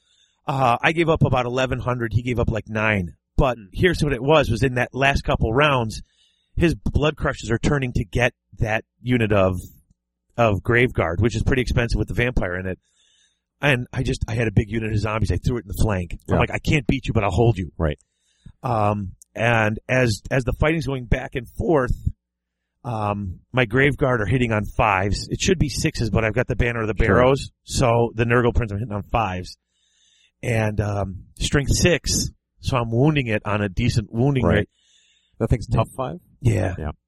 I had him down to 1. Last round turn of the game, I had him down to 1 wound on that Demon Prince. And had I killed it, the points for the Prince and the points for killing the General, you would have won. I would have won that round. Ooh. It was just, there was a lot of, and Chuck even said, he goes, I haven't been stuck up in a zombie morass like this in years. And it's like, but that's how I've been playing this for 2 years. That's the game. That's your game. Yeah. And it was a 13-11 loss. Okay. And that's what it was so tight. Had he been able to get his objective to the back, he would have won the tournament. The thing is, with a slow-moving Warriors army, it's going to be tough for him to get his objective further out than you are going to be able to get yours out. Right. Especially if yours is a cavalry. Well, the thing was, unlike our game where it had to be a core unit with a banner that had to start with it was any core unit could take it. That was like, it changed a little bit. So I was like, okay, well, I'll just give it to the dogs. They can move 9. Oh, yeah. That is a huge change. Yeah. That is a massive change, actually, because you don't have to. Because originally. You don't have to plan to take those banners. Well, because originally I had the banners, and you had to start with it with a banner, and I was planning on dropping it, and then someone else with the banner could pick it up. So I was going to spend one turn dropping it, the other turn having the Blood Knights pick it up, having the Blood Knights run with it.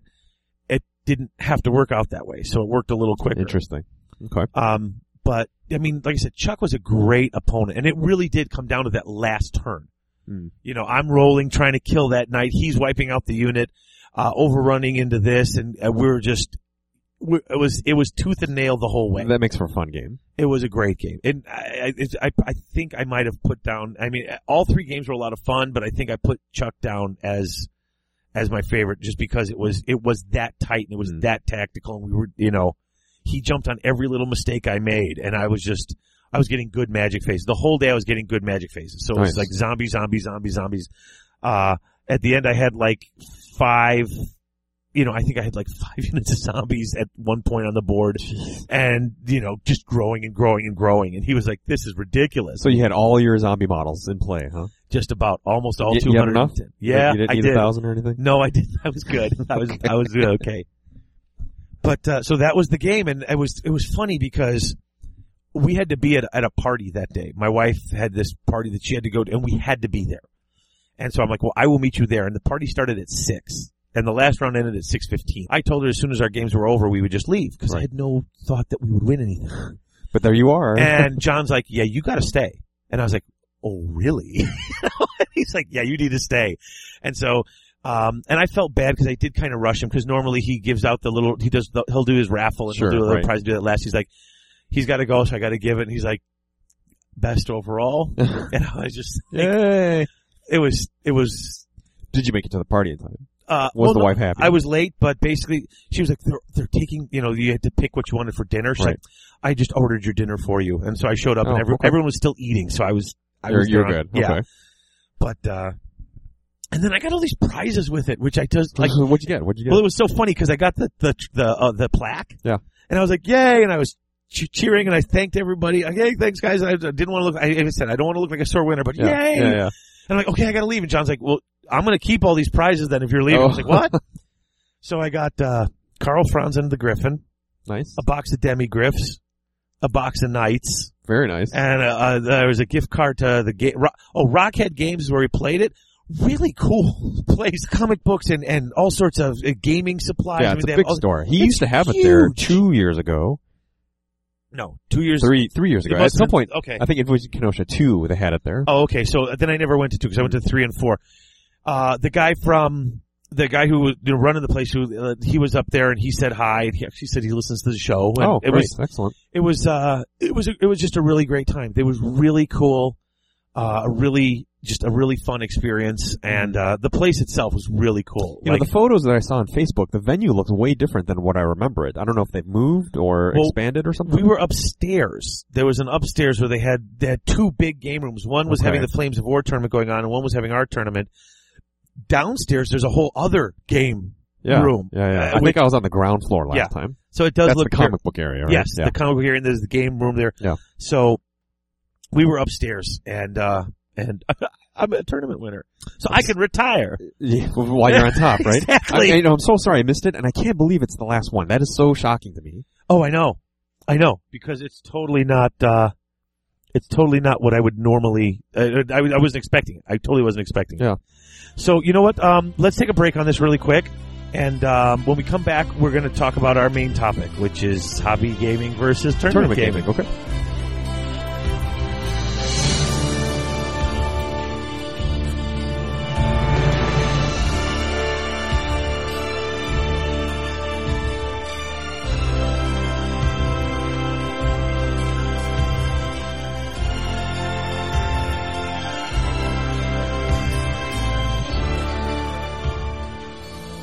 Hi, folks. It's Dave. I'm here to talk to you about Square Shooters at squareshooters.com. What's Square Shooters? It is the first deck of cards on dice. 9 dice, 6 sides. That's a full deck and 2 jokers. There are all sorts of ways you can use this dice. You can use it in place of cards. You can use it in conjunction with cards. You can put entirely new components together. You can even invent bolt-ons within an existing game where you had a little side game with the dice.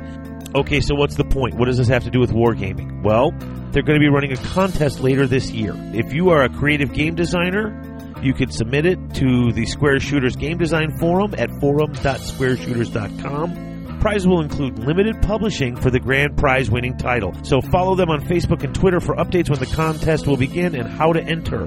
That's squareshooters.com.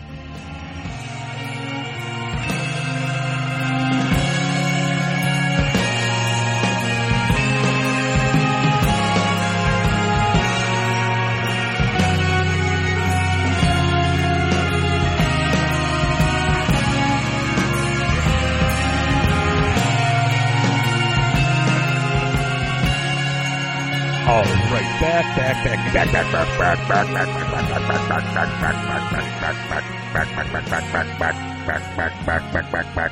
I was going to do this. I was going to do it till you stopped me, but then I realized you're not going to stop me. I'm not going to stop you. And we're back. Why would I stop you? You're on a roll. That's why there's butter on my pants. What? I'm on a roll. Butter on your pants. Gotcha. Did you get it? Yeah, that was, I thought it was funny. I don't know. Like a dinner roll, put some butter on it. Oh, I sat on a roll. You're on a roll. Yep. And hence the butter. Okay, if I got to explain it, it's obviously not funny. Thanks for ruining it for me. But we're back. We're back. And, all right. It's funny because we were going to talk about, tournaments and hobby gaming because the campaign's coming. And I know I've been saying it for a while, but it's like I've got it almost finished now. It's on the horizon. Yeah, I will be sending out the stuff to everybody to get critiques and finalize that everyone sort of agrees with the way it's going to play. I mean, I'm still writing it. I suppose I could just send it out and say this is how it is. Right. But I want to send it out and make sure that nobody looks at anything. And, sometimes you need an extra set of eyes. I don't want to miss something that's glaringly going to break the game that you're all like, wait, what do you guys do? What are you doing? How many people is the tournament designed for? The campaign will be for 6 of us. Campaign, I mean. Yeah, 6 of us, okay. Greg and Stephanie Marcotte, our friends. You, Grant, me, and the boy. Okay.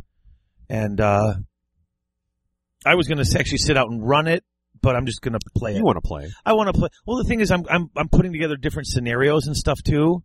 And, I mean, we're all friends, so I'm not going to just sit around and design scenarios so that I can win. Because honestly, I'm going to be taking whatever the hell I mean, this is not, you don't have to win your battles to do well in this campaign. There's also, taking land, you get bonuses. Winning the battles is like a side benefit that will get you extra stuff. but there's other ways to get. I'm curious to see the system then. 'Cause I want to know if not winning a game per se, what are the other ways to get ahead? Basically, you're going to have 3 armies.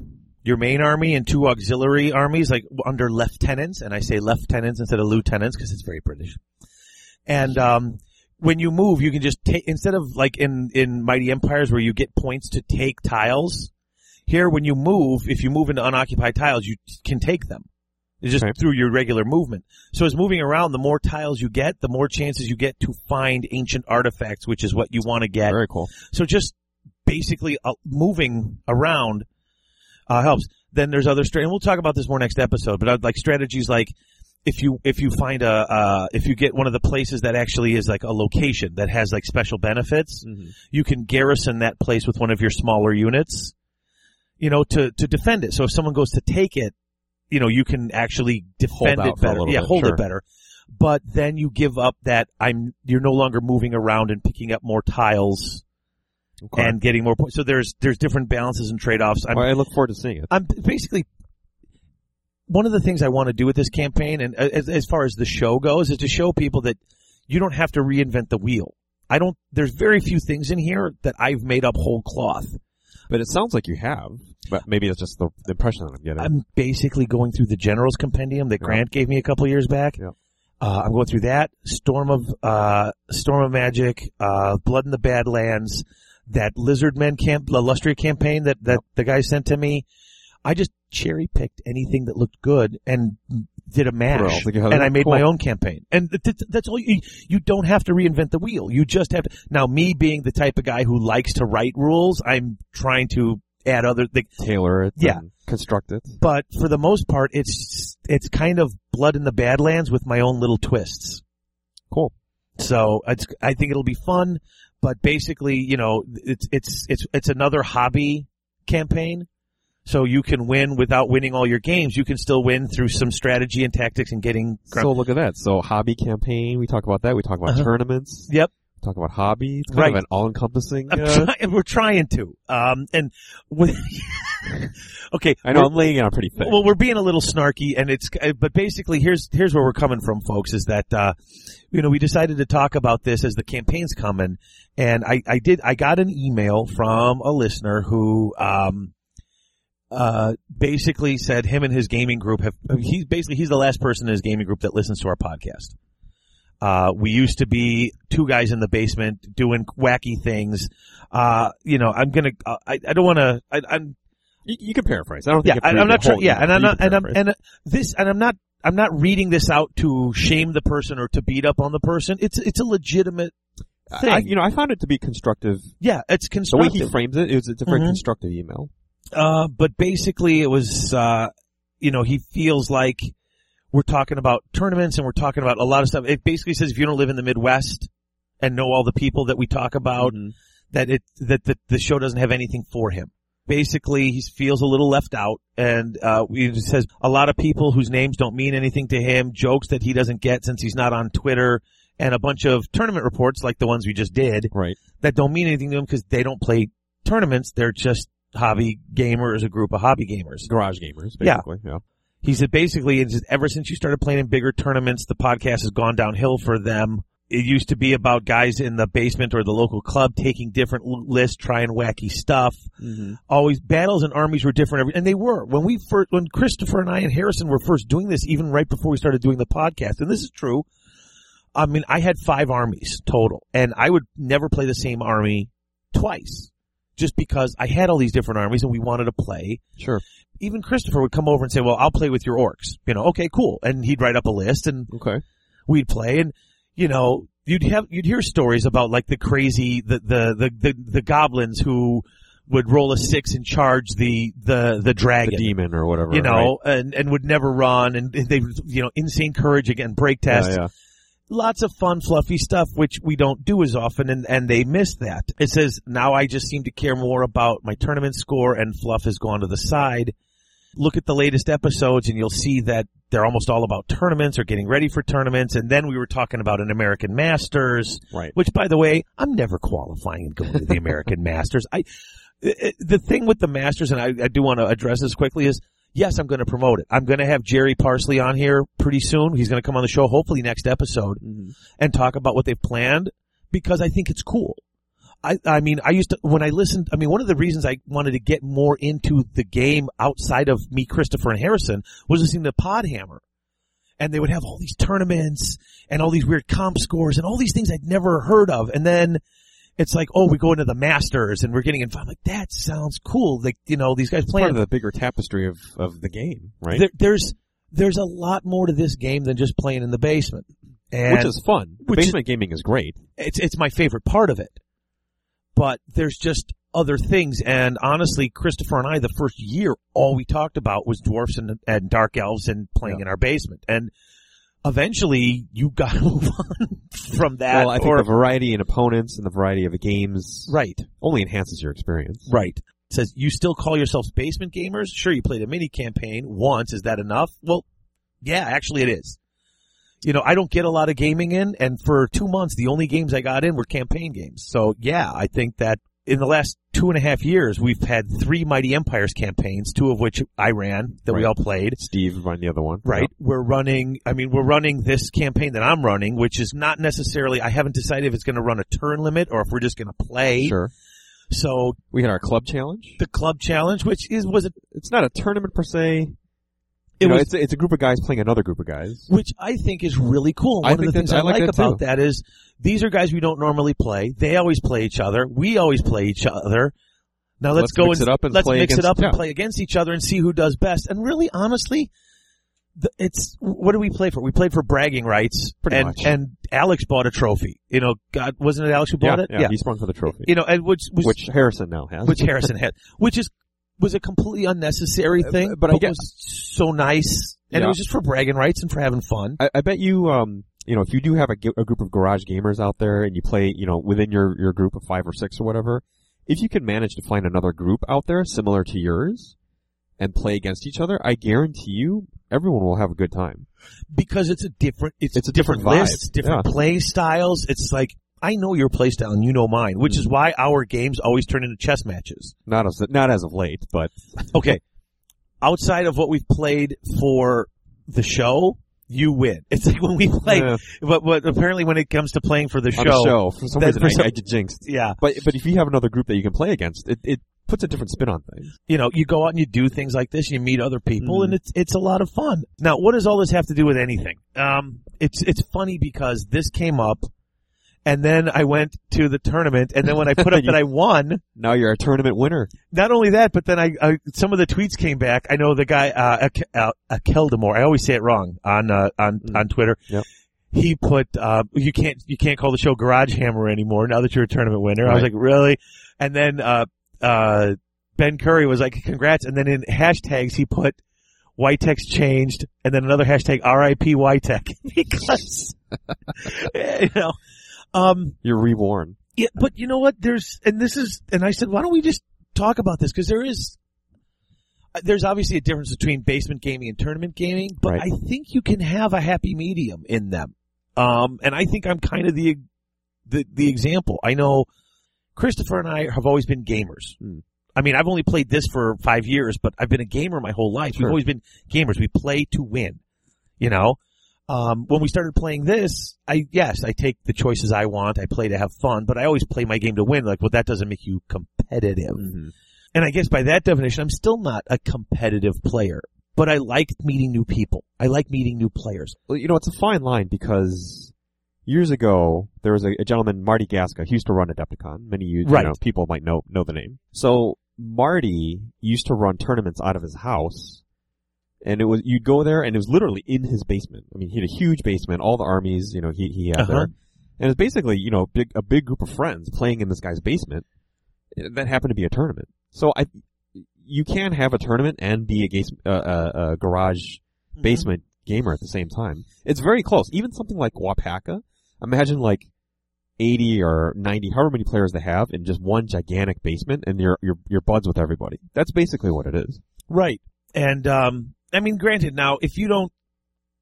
Maybe they don't have exposure to tournaments, or maybe their tournaments are Well, and I don't want to make like game store tournaments. And I don't want to make this whole segment about this email. It's funny that we got this right when we were thinking about talking about this, and then all these things happened that sort of fed into this. Well, I think the point is there a distinction between a garage gamer and a tournament gamer? Yeah, but I think it's a very fine line. Right. And, like I said, I've been playing now for about 5 years, and I only do tournaments for like 3 months out of the year. Mm-hmm. So, yeah, we've been kind of talking about it quite a bit. But I guess I've never considered that I'm more of a tournament player than a hobby player. I've always considered myself a hobby player, because I go and I have fun, but I think anybody who looks at any of my lists that I've taken to any of these tournaments, even to bits where I did pretty good, that's not I didn't take. I mean, I took your classic tournaments, right? Yeah. I take what I like, and I take stuff to have fun. I will say this, and we had talked about this before. I was going to tournaments just with anything, not kind of caring, doing my best to play. I'm always right around the middle. If there's 5 games, I'm going to win 2, maybe 3 of them. That's it. That's what I do. And I don't care. I go to have a good time. I win some, I lose some, and I have fun. And I like reporting on them because it's cool and they're fun games. Yes, it's true. In a tournament setting, I'm going to make less crazy choices. Sure. Although I did catch myself at, when I had 25 Graveguard against 36 Temple Guard and a Slan and a BSB, I actually said, you know what? I looked at it and said, you gotta bet heavy to win heavy. I need those banners. And this, I did. I made the crazy charge and it wound up paying off. You don't do that as much. I see. I didn't catch myself doing that much at Adepticon. Well, it's hard to force those situations, but they do happen. They do happen. Yeah, I think during the course of the game, those crazy situations, those funny stories, they do pop up. You don't want to make a crazy, really risky move sometimes at a tournament. And part of it is, you go and you're paying for a hotel and you're paying to get there and you're playing and, you want to maximize your time and your dollar. I guess. I mean, you don't want to do something stupid just because it's fluffy or would be fun. You don't want to make a crazy move. But really what sort of made me, I guess, start to practice more for tournaments. And I think that's where, at least in the show, when you're hearing it more, you heard there was a lot more prep in this last year's batch of shows than in the previous 2 years. We've been doing this now for 3 years. Right. Well, there was no tournaments the first year. Second year, it's like, we're going. We got our butts kicked. Yeah. Right. And then, in the third year, it's like, I'm prepping because, and this is what happened was, when I went to Adepticon and went 1-4, and, lost in 28 minutes to the ringer, and I got stomped. And it's really hard. I was miserable. I wanted to quit after the first day. I didn't want to play the second day. I said, there are so many things here at Adepticon I could go do. Right. I'm not having any fun. Yeah, it's easy to get disheartened. And it wasn't that I wasn't having fun with the players. It was just, I would sit there and for 3 hours get pounded. Right. I got pounded. And it was kind of a miserable time. I couldn't do anything right. Nothing worked. And it was hard. It really was. And I don't want to be a sore loser. I really don't. Still think of myself as a garage gamer. But after playing this game for 4 or 5 years, playing with you, playing with Alex, playing with more players than just the 3 of us, I was exposed to more play styles. I was exposed to playing more games from people who knew the rules a little better. I learned more tactics. I am a much better player. Was that process more fun for you? Was that avenue fun for you? Just play. Well, yeah. I mean, just playing. I mean, because you don't want to play stupid or get beat up. That's a part of the true. And as I'm learning to play better now, and I know tactics, there's a difference. I'm going. Like I said, I went to Adepticon with what I thought was a soft and fluffy list, and it was so soft and fluffy that I couldn't do anything, and that wasn't any fun either. And I actually asked, should I just take something hard as nails to go and see? Can I compete at those top levels? Do I have the skill in the game? Because I still, in my heart, I'm a guy who just likes to play games. And and you're like, yeah, you should. And it was funny. Grant said no, and you said yes. You're like, just do it. Why not? I still think you could. I could. And you know what? And I've kind of come to the decision that I don't think I'm gonna. Because I think you should take one hard as nails list just once, just to say that you've done it. Yeah, maybe just for the experience. But the thing is, most of the tournaments I go to are not take a hard as nails list either. Bits isn't about hard as nails. Yeah, but that's not a hard, steadfast rule. Right. And I might sometime, but it's like after Adepticon, I didn't want to go to play any more tournaments after that year. Like when we went to the primers this year and going to the practices and stuff, right? I was physically ill before going. Like I was just remember that. Yeah, the primer at the bunker, you were not doing too well. I had a migraine because I was so wound up because I was like because of that. The pressure of the tournament? A little bit, I think. Part of it is, maybe part of it is just we're doing this. Mm-hmm. And, you don't want to get on and be like, hey, I completely suck and don't know what I'm talking about. And it's a little embarrassing to get on. There is some pressure. There's almost that pressure like when you actually play a game on the air and you get your butt kicked. There is some pressure there too, but I digress. Well, back to this gentleman's email. I don't want to belabor too much, but, he feels that the show has, I don't want to say gone down in quality, but changed in focus for him somewhat. Right. That we're just not garage gamers anymore. I have to disagree. It basically said we're just another tournament podcast. I mean, it literally... See, to me, a tournament podcast is, Bad Dice in its heyday. Right. Not so much now. It still pretty much is the tournament podcast. Uh-huh. Heel and Hammer to an extent. In the U.S. Point Hammered guys are always at tournaments and stuff like that, too. Point Hammered. It's just, it's weird. There is a fine line, and I really feel that you can be a basement gamer like me and go, look at Wayne. Wayne Kemp is a total hobby gamer who goes to tournaments and he's there just to have a good time and show off his army and how he painted it. And that's a completely legitimate thing. I just basically, I think I got to a point where I got a little bit tired of paying money to go to tournaments and just get my head kicked in.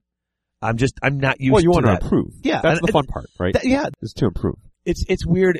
I feel almost like I sound kind of conceited or I don't want to come across as like, pardon me, as a but it's like, I'm learning how to play better. I want to play better and I should be playing better. And part of it is, it's embarrassing to get on the mic and keep going, I came in last.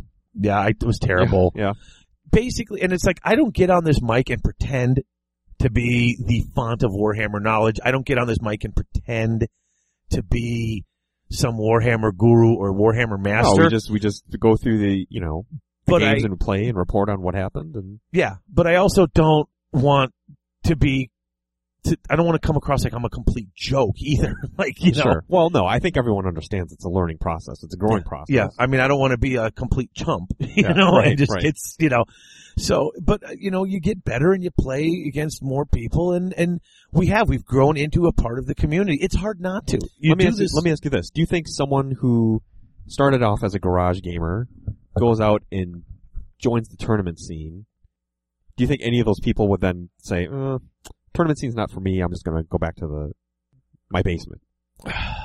I suppose there are those people out there, but I think if that's the case, they're not being exposed to the right people, atmosphere, experience. I don't know anybody who has gone to tournaments, win or lose, that have been decent tournaments and have come out and said, this isn't for me, I'm going back to my basement.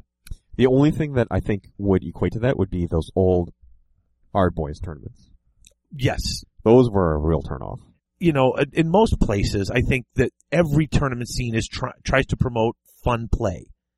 Right. And I don't know what it's like. I've never played in the UK, but from what I listen to, it sounds like they try to promote fun play. Mm-hmm. And if you're promoting fun play, that's what happened. My first big tournament, my first tournament was at UGG, and I got 1 point the entire game because they was on a 20-0 scale. You got to start somewhere. I was smashed. Harrison did better. Harrison pounded on me. Everybody beat me. But then we went to Core Comp, and I actually took third at Core Comp that year. I was through points and things, but it wasn't even about that. It was like I met different players. I saw different armies. I got inspired for the hobby.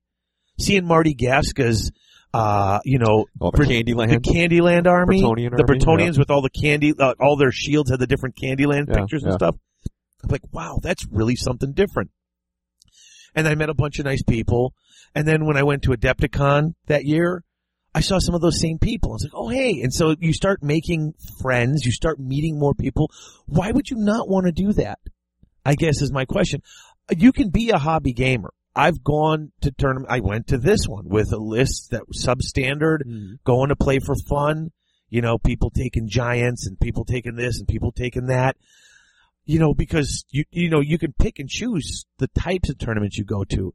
But just after having gone to it, yeah, I'm a different player than I was 3 years ago.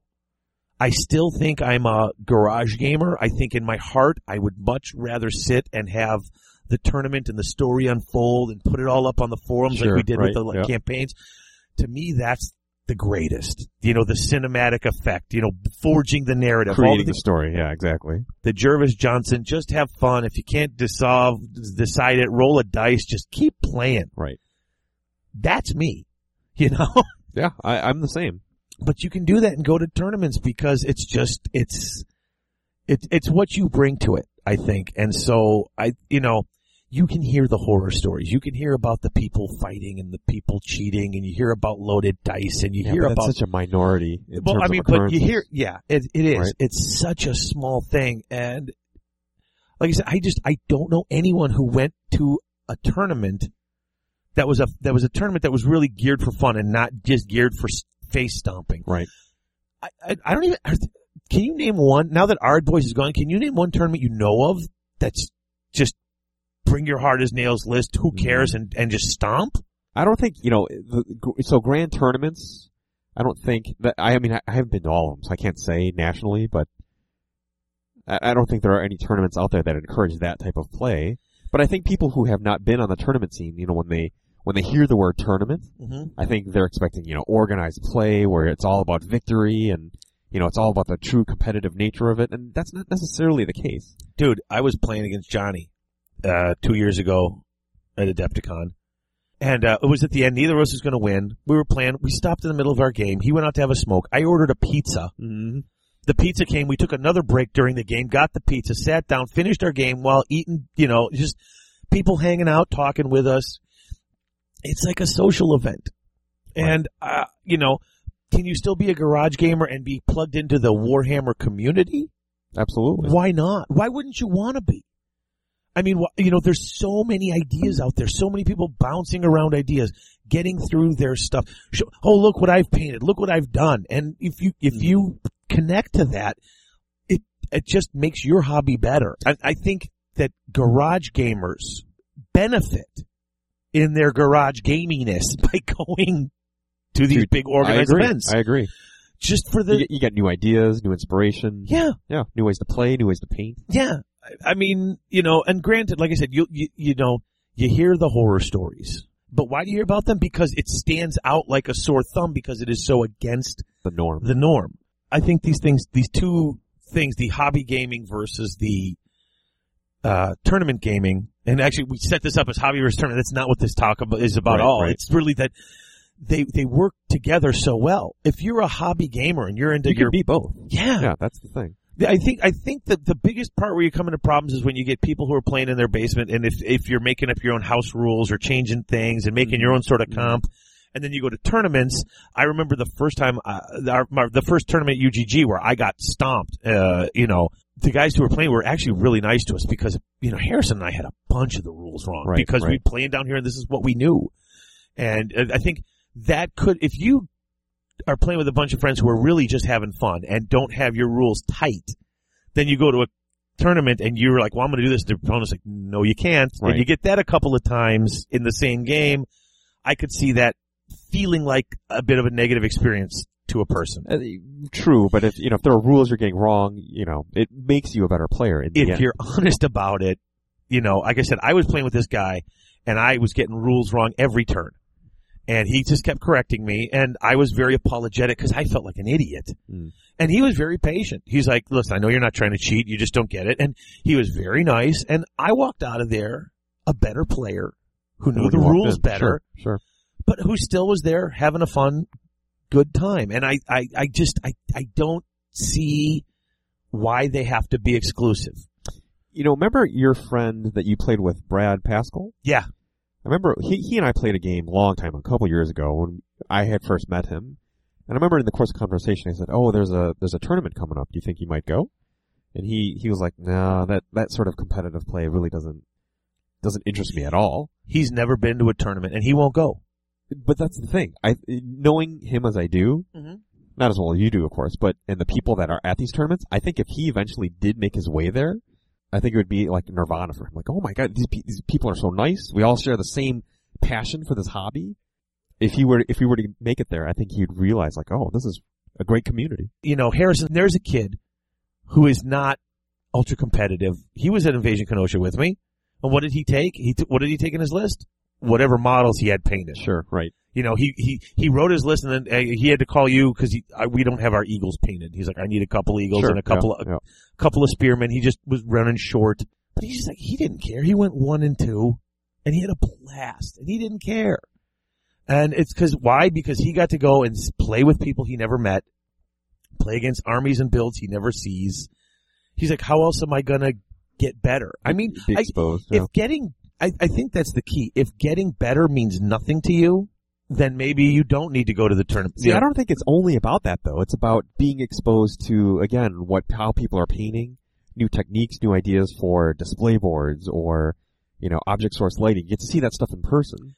And that's something so many people miss, because if you don't want to go, I mean, you could argue it both ways. That, you know, if I'm playing in my basement, what do I need a display board for? Or if I'm playing remember, Christopher and I played for a year and we didn't have any painted models. True, but, you know, it's such a visual hobby. Yeah.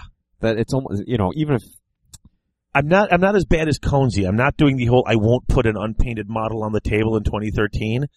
But now that I have a couple of painted armies, when I do have to pull out a bunch of unpainted stuff, kind of an eyesore, right? I look at it, I'm like, I need to paint that. Yeah. I need to get that done. Well, the hobby calls for it. It's a visual game, you know. We're not playing with cardboard cutouts here. It's exactly. Miniatures. I'm not just pushing around movement trays with a label saying this is what's in here, you know. So, but those are the types of things that I think tournament gaming, competitive gaming, being more that type of gamer, that's the fringe benefits. Well, to bring it back to his email, I do think, in my opinion, in the end, we do talk about tournaments a little bit, but at our hearts, I'm sure you feel the same way, we still are garage gamers. Yes. For me, I just don't have the time or the budget, frankly, to go to all the tournaments that I would like to become a hardcore tournament player. So, you know, I've got to compromise and be a little bit of both. It's one of the reasons I never cared about Rankings HQ, which, although I thought it was neat, and it was fun to see where you were. It was fun to kind of see. I knew I'd never be at the top, though, because I go to 3 tournaments a year, and they rank you out of your top 4. Right. You know, so it's already there. But to try to bring this around and wrap it up so we can get done and go home, I don't think there's any real distinction between a hobby gamer and a tournament. There can be. There are some people who are pure hobby. Brad, who won't go to a tournament, just has no desire to play in anything. He just doesn't have the desire to play in anything that's even competitive. It's not even that it's hardcore competitive. He just likes to play a relaxed, laid-back game and take a break and go have a sandwich and just play. And Brad Pascal, you're talking Brad about. Pascal, okay. Yeah. I thought you were talking about Brad Schwant. I'm like, oh, no, Brad. No. And he's almost the exact opposite. Right. He goes to compete. You know, he's interesting because he grinds through the hobby in order to compete. Yes. You know what I mean? And he actually does a pretty good job on the hobby side. Oh, and I'm not saying, and you know what, he's almost a bad example for the other end of the spectrum from Brad Pascal, because I've met other people who are really, I mean, you meet them, and I've seen people at tournaments who are, you know, they're there to play and they're there to win, and they're only pleasant when they're winning. Oh yeah, I've been. But they are the real exception, but they are that other extreme, right? You know, and I think most of us really fall in the middle. I don't think there's a huge difference between a hobby gamer and a tournament gamer. Yes, you could say a tournament gamer who's going there to win is going to be more competitive. You know, I don't think might be more serious right? About that game and that win. But that doesn't mean you're having a bad time, and that doesn't mean you're not having fun playing. It's a mix, and you can totally be a garage gamer 7 months out of the year and then go into tournament mode for a few months, play. Honestly, if I hadn't gotten mud stomped at Adepticon 2 years ago, the prep that we've been doing this year probably wouldn't have happened for me. Because I just went to have fun. That really affected you. Dude, more I had no fun that weekend. Yeah. I got beat miserably. Like, people were coming up to me like I was getting made fun of, and it was all in good fun, and I know that. Yeah, but that's rough when you're down. I went there to spend a weekend. And I met my friends. And I was doing stuff, but there were so many other things over there I could have been doing. Sure. Like there was some friends who said, dude, why are you going to do in the championships? Why don't you come play Blood Bowl, play this, play that? We know you like Warhammer, but there's so many other things to do. I had Spencer Stevens from Cheated Fates Radio. Why don't you come play in the Malifaux tournament? I would have loved to play at the Malifaux tournament, you know? But no, I committed 2 full days to Warhammer, and it was from like 9 in the morning till 9 at night. Grueling. And I was getting my face punched in. And then at the end of the day, it was like, well, I'm coming back tomorrow for more of this. And it was like, it wasn't so, you know, and honest to God, guys, those of you listening, I am not a sore loser. Anyone who knows me knows I am not a sore loser. If, you know, there's times that, you know, I could be a little miserable when I'm getting pounded. But it was just that whole that I could be doing other things other than just sitting here and holding a place. Right. And then getting the what was it, the 12 or the 10 on my pain score? That was the final kick in the ding ding. I was just like done with it from that, you know?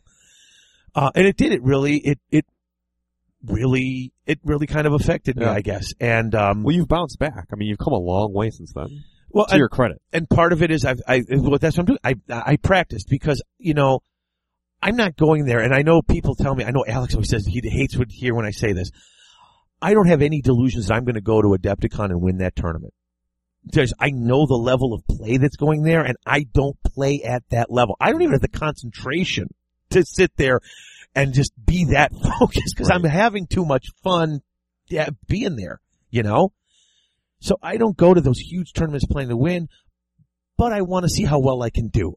I think if you go in, and I've played against people who don't know the rules in the past year. Yeah. And if they come up and they're like, you know, I'm kind of new to this and stuff, you can help them. But I know I had one game, and I'm not going to name the person, I'm not even going to name the tournament, but I had one game for a person who didn't know the rules and insisted they knew the rules. It's hard to play against someone who you can't even get your game in because they don't know how to play. And they literally are getting all these things wrong. And so for me, it was, I needed to get to be a better player because I think if I go there, and yes, you get an easy win off me because I'm a chump and I don't know my own rules. Mm-hmm. But the fact is, you're paying your money to go too, and especially if you're a little competitive, you'd like to. I think there's someone like we said, like Brad, who's a competitive player, okay? Or there's other. I mean, I know Mike Gerald is a competitive player. Right. He was there. Yep. I think he'd have much more fun. I think he would admit it's more fun to play against someone who gave you a run for your money than someone who's just has no idea what they're doing and you just push them out of the way. I was the guy who didn't know what he was doing, and it wasn't fun for me, and I don't think it's fun for my opponents. I mean, seriously, granted, Grant was the ringer, and he beat me in 28 minutes, and we were done, but that game wasn't any fun for him either. He felt bad at the end, you know? He was like, I'm sorry, you know, that was terrible.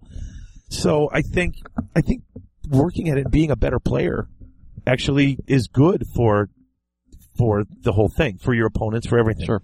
But we've gone on too long. I promise you we'd be done 20 minutes ago, so... Let's break and come back and wrap up the show.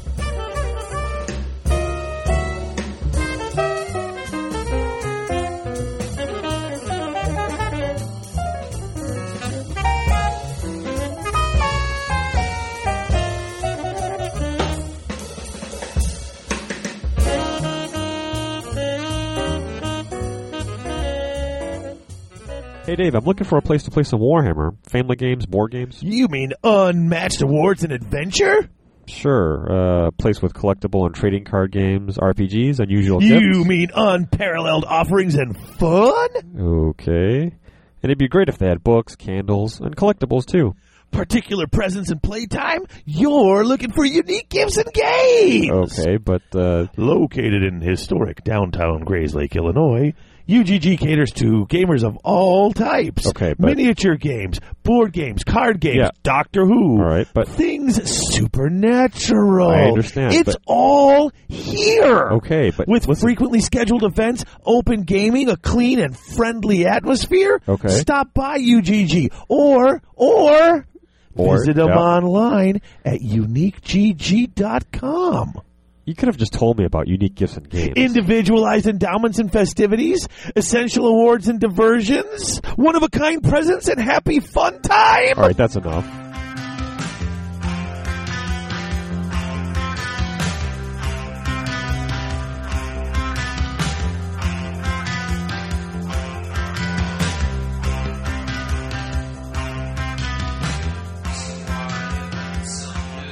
And we're back. Okay, folks. Wow, I hope this wasn't just ramble.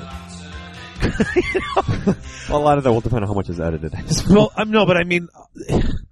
But it was a valid, criticism. I mean, the podcast has definitely evolved. Yes, and changed. I mean, it's changing now. And I hope this wasn't just us, I'm not... I don't know how this sounds. I didn't want to come on and just justify the podcast, basically, for 40 minutes. I don't think that's... it's a distinction between tournament gamer, hobby gamer. Is it one and the same? Maybe. How has the show changed? So, right. It's an all-encompassing discussion. I think the show's gotten better. I think that we're a little more on the mark, that people can listen to this show and actually get some tips and things, whereas in the beginning, we got a lot of you don't know what you're talking about. So hopefully you enjoyed this. We will be back in a couple of weeks. I'm not certain what's going to be next. Well, we're going to talk about your campaign. I'm looking forward to hearing and seeing those rules. We will be talking about the campaign. We also, Jerry Parsley wanted to come on. Okay. And a bunch of the guys from the Circle City Circuit, like Jeff wanted to come on with Gary Luther with Ryan Boaz, and a couple of those guys from that whole circuit wanted to come on and talk about stuff they've been doing. Okay. And that's another thing. I love having them on. I think that the circuit, the groups of tournaments, getting players from all over, and running it out, getting exposure. What are they up to? How are they running things? It gives me more ideas, So we're going to have that up in the next few episodes, and we're going to have a Lizard review soon enough. There you go. So, folks, thanks for listening, and if you can leave us an iTunes review, we would like it. That would be good. But more importantly, honestly, more important than iTunes reviews, more important than going and buying stuff from the store, which if you do, God bless you. If you want some, we got new Garage Hammer shirts up with the new logos finally. More important than any of that, come and join our forums. Please, join the community. Please, voice your opinion on this episode. Yeah. Show us what you've been painting. Tell us about your games, your campaigns. We've got the hobby challenge. We've got a decent community going. Oh, and don't forget, what was the thing we asked them to tell in the, don't forget. Episode 77 show thread. Do I sound like Alan Alda? Yes or no? Let's find out. I don't see it at all. I don't either, but whatever, man. I mean, so I'll say I'm Alan Alda for 5-10 more episodes, and then I'll become somebody else in the beginning of the show. Okay. Hey man, there's like 20 million people in the world. I could be anybody. So it'll be fun. Yeah, please do. All right. No more Alan Alda. Voice that opinion, please. Does it really bug you that I say I'm Alan Alda? Only because it's so not anywhere close. That's true. I guess Abraham Lincoln. You could yell you're Abraham Lincoln. That's just like you're being silly. But saying I'm Alan Alda is a little too close to home. It is very strange. All right. So, folks, see you in a couple of weeks with more stuff. Campaign stuff, Wizard things, Warhammer goodness. So, looking forward to it. Talk to you soon. Okay, guys. You've been listening to Garage Hammer. If you like the show, we invite you to join the Garage Hammer community by joining our forums at garagehammer.net/forum or our Facebook page, Garage Hammer Podcast. You can also follow us on Twitter. Follow David at Garage Hammer. Follow Chris at TopherChrisU. If you'd like to contact us, you can reach David through david@garagehammer.net. You can reach me, that's Chris, through ChrisU at GarageHammer.net. And you can reach both of us through GarageHammer@live.com. If you want to help support Garage Hammer, check the support page or the show store on our website, or leave us a positive review on iTunes. Until next time, thanks for listening.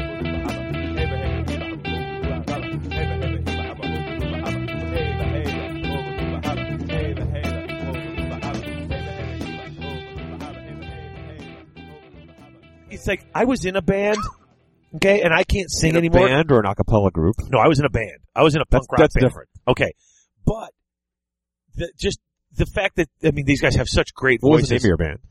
Expiration Date. Okay. Our whole plan was if we ever got a record deal, there was 4 of us in the band, and the first 4 albums, the titles of the albums would be our birth dates. See, so you'd have like a picture of milk and be expiration date, and then it would have that date on it. Clever. That was, of course, we had all these plans and we sucked. But, I was actually lead vocalist. And I say vocalist because we didn't sing because we were a punk rock band. Sure. But a lot of yelling. Screaming for like a solid year. I actually tore up my vocal cords and I can't sing anymore. I can see that. Can we get a little sample? No. Come on. No. If I have a cassette tape somewhere of the band stuff. No. I know you want to. Yes, but no.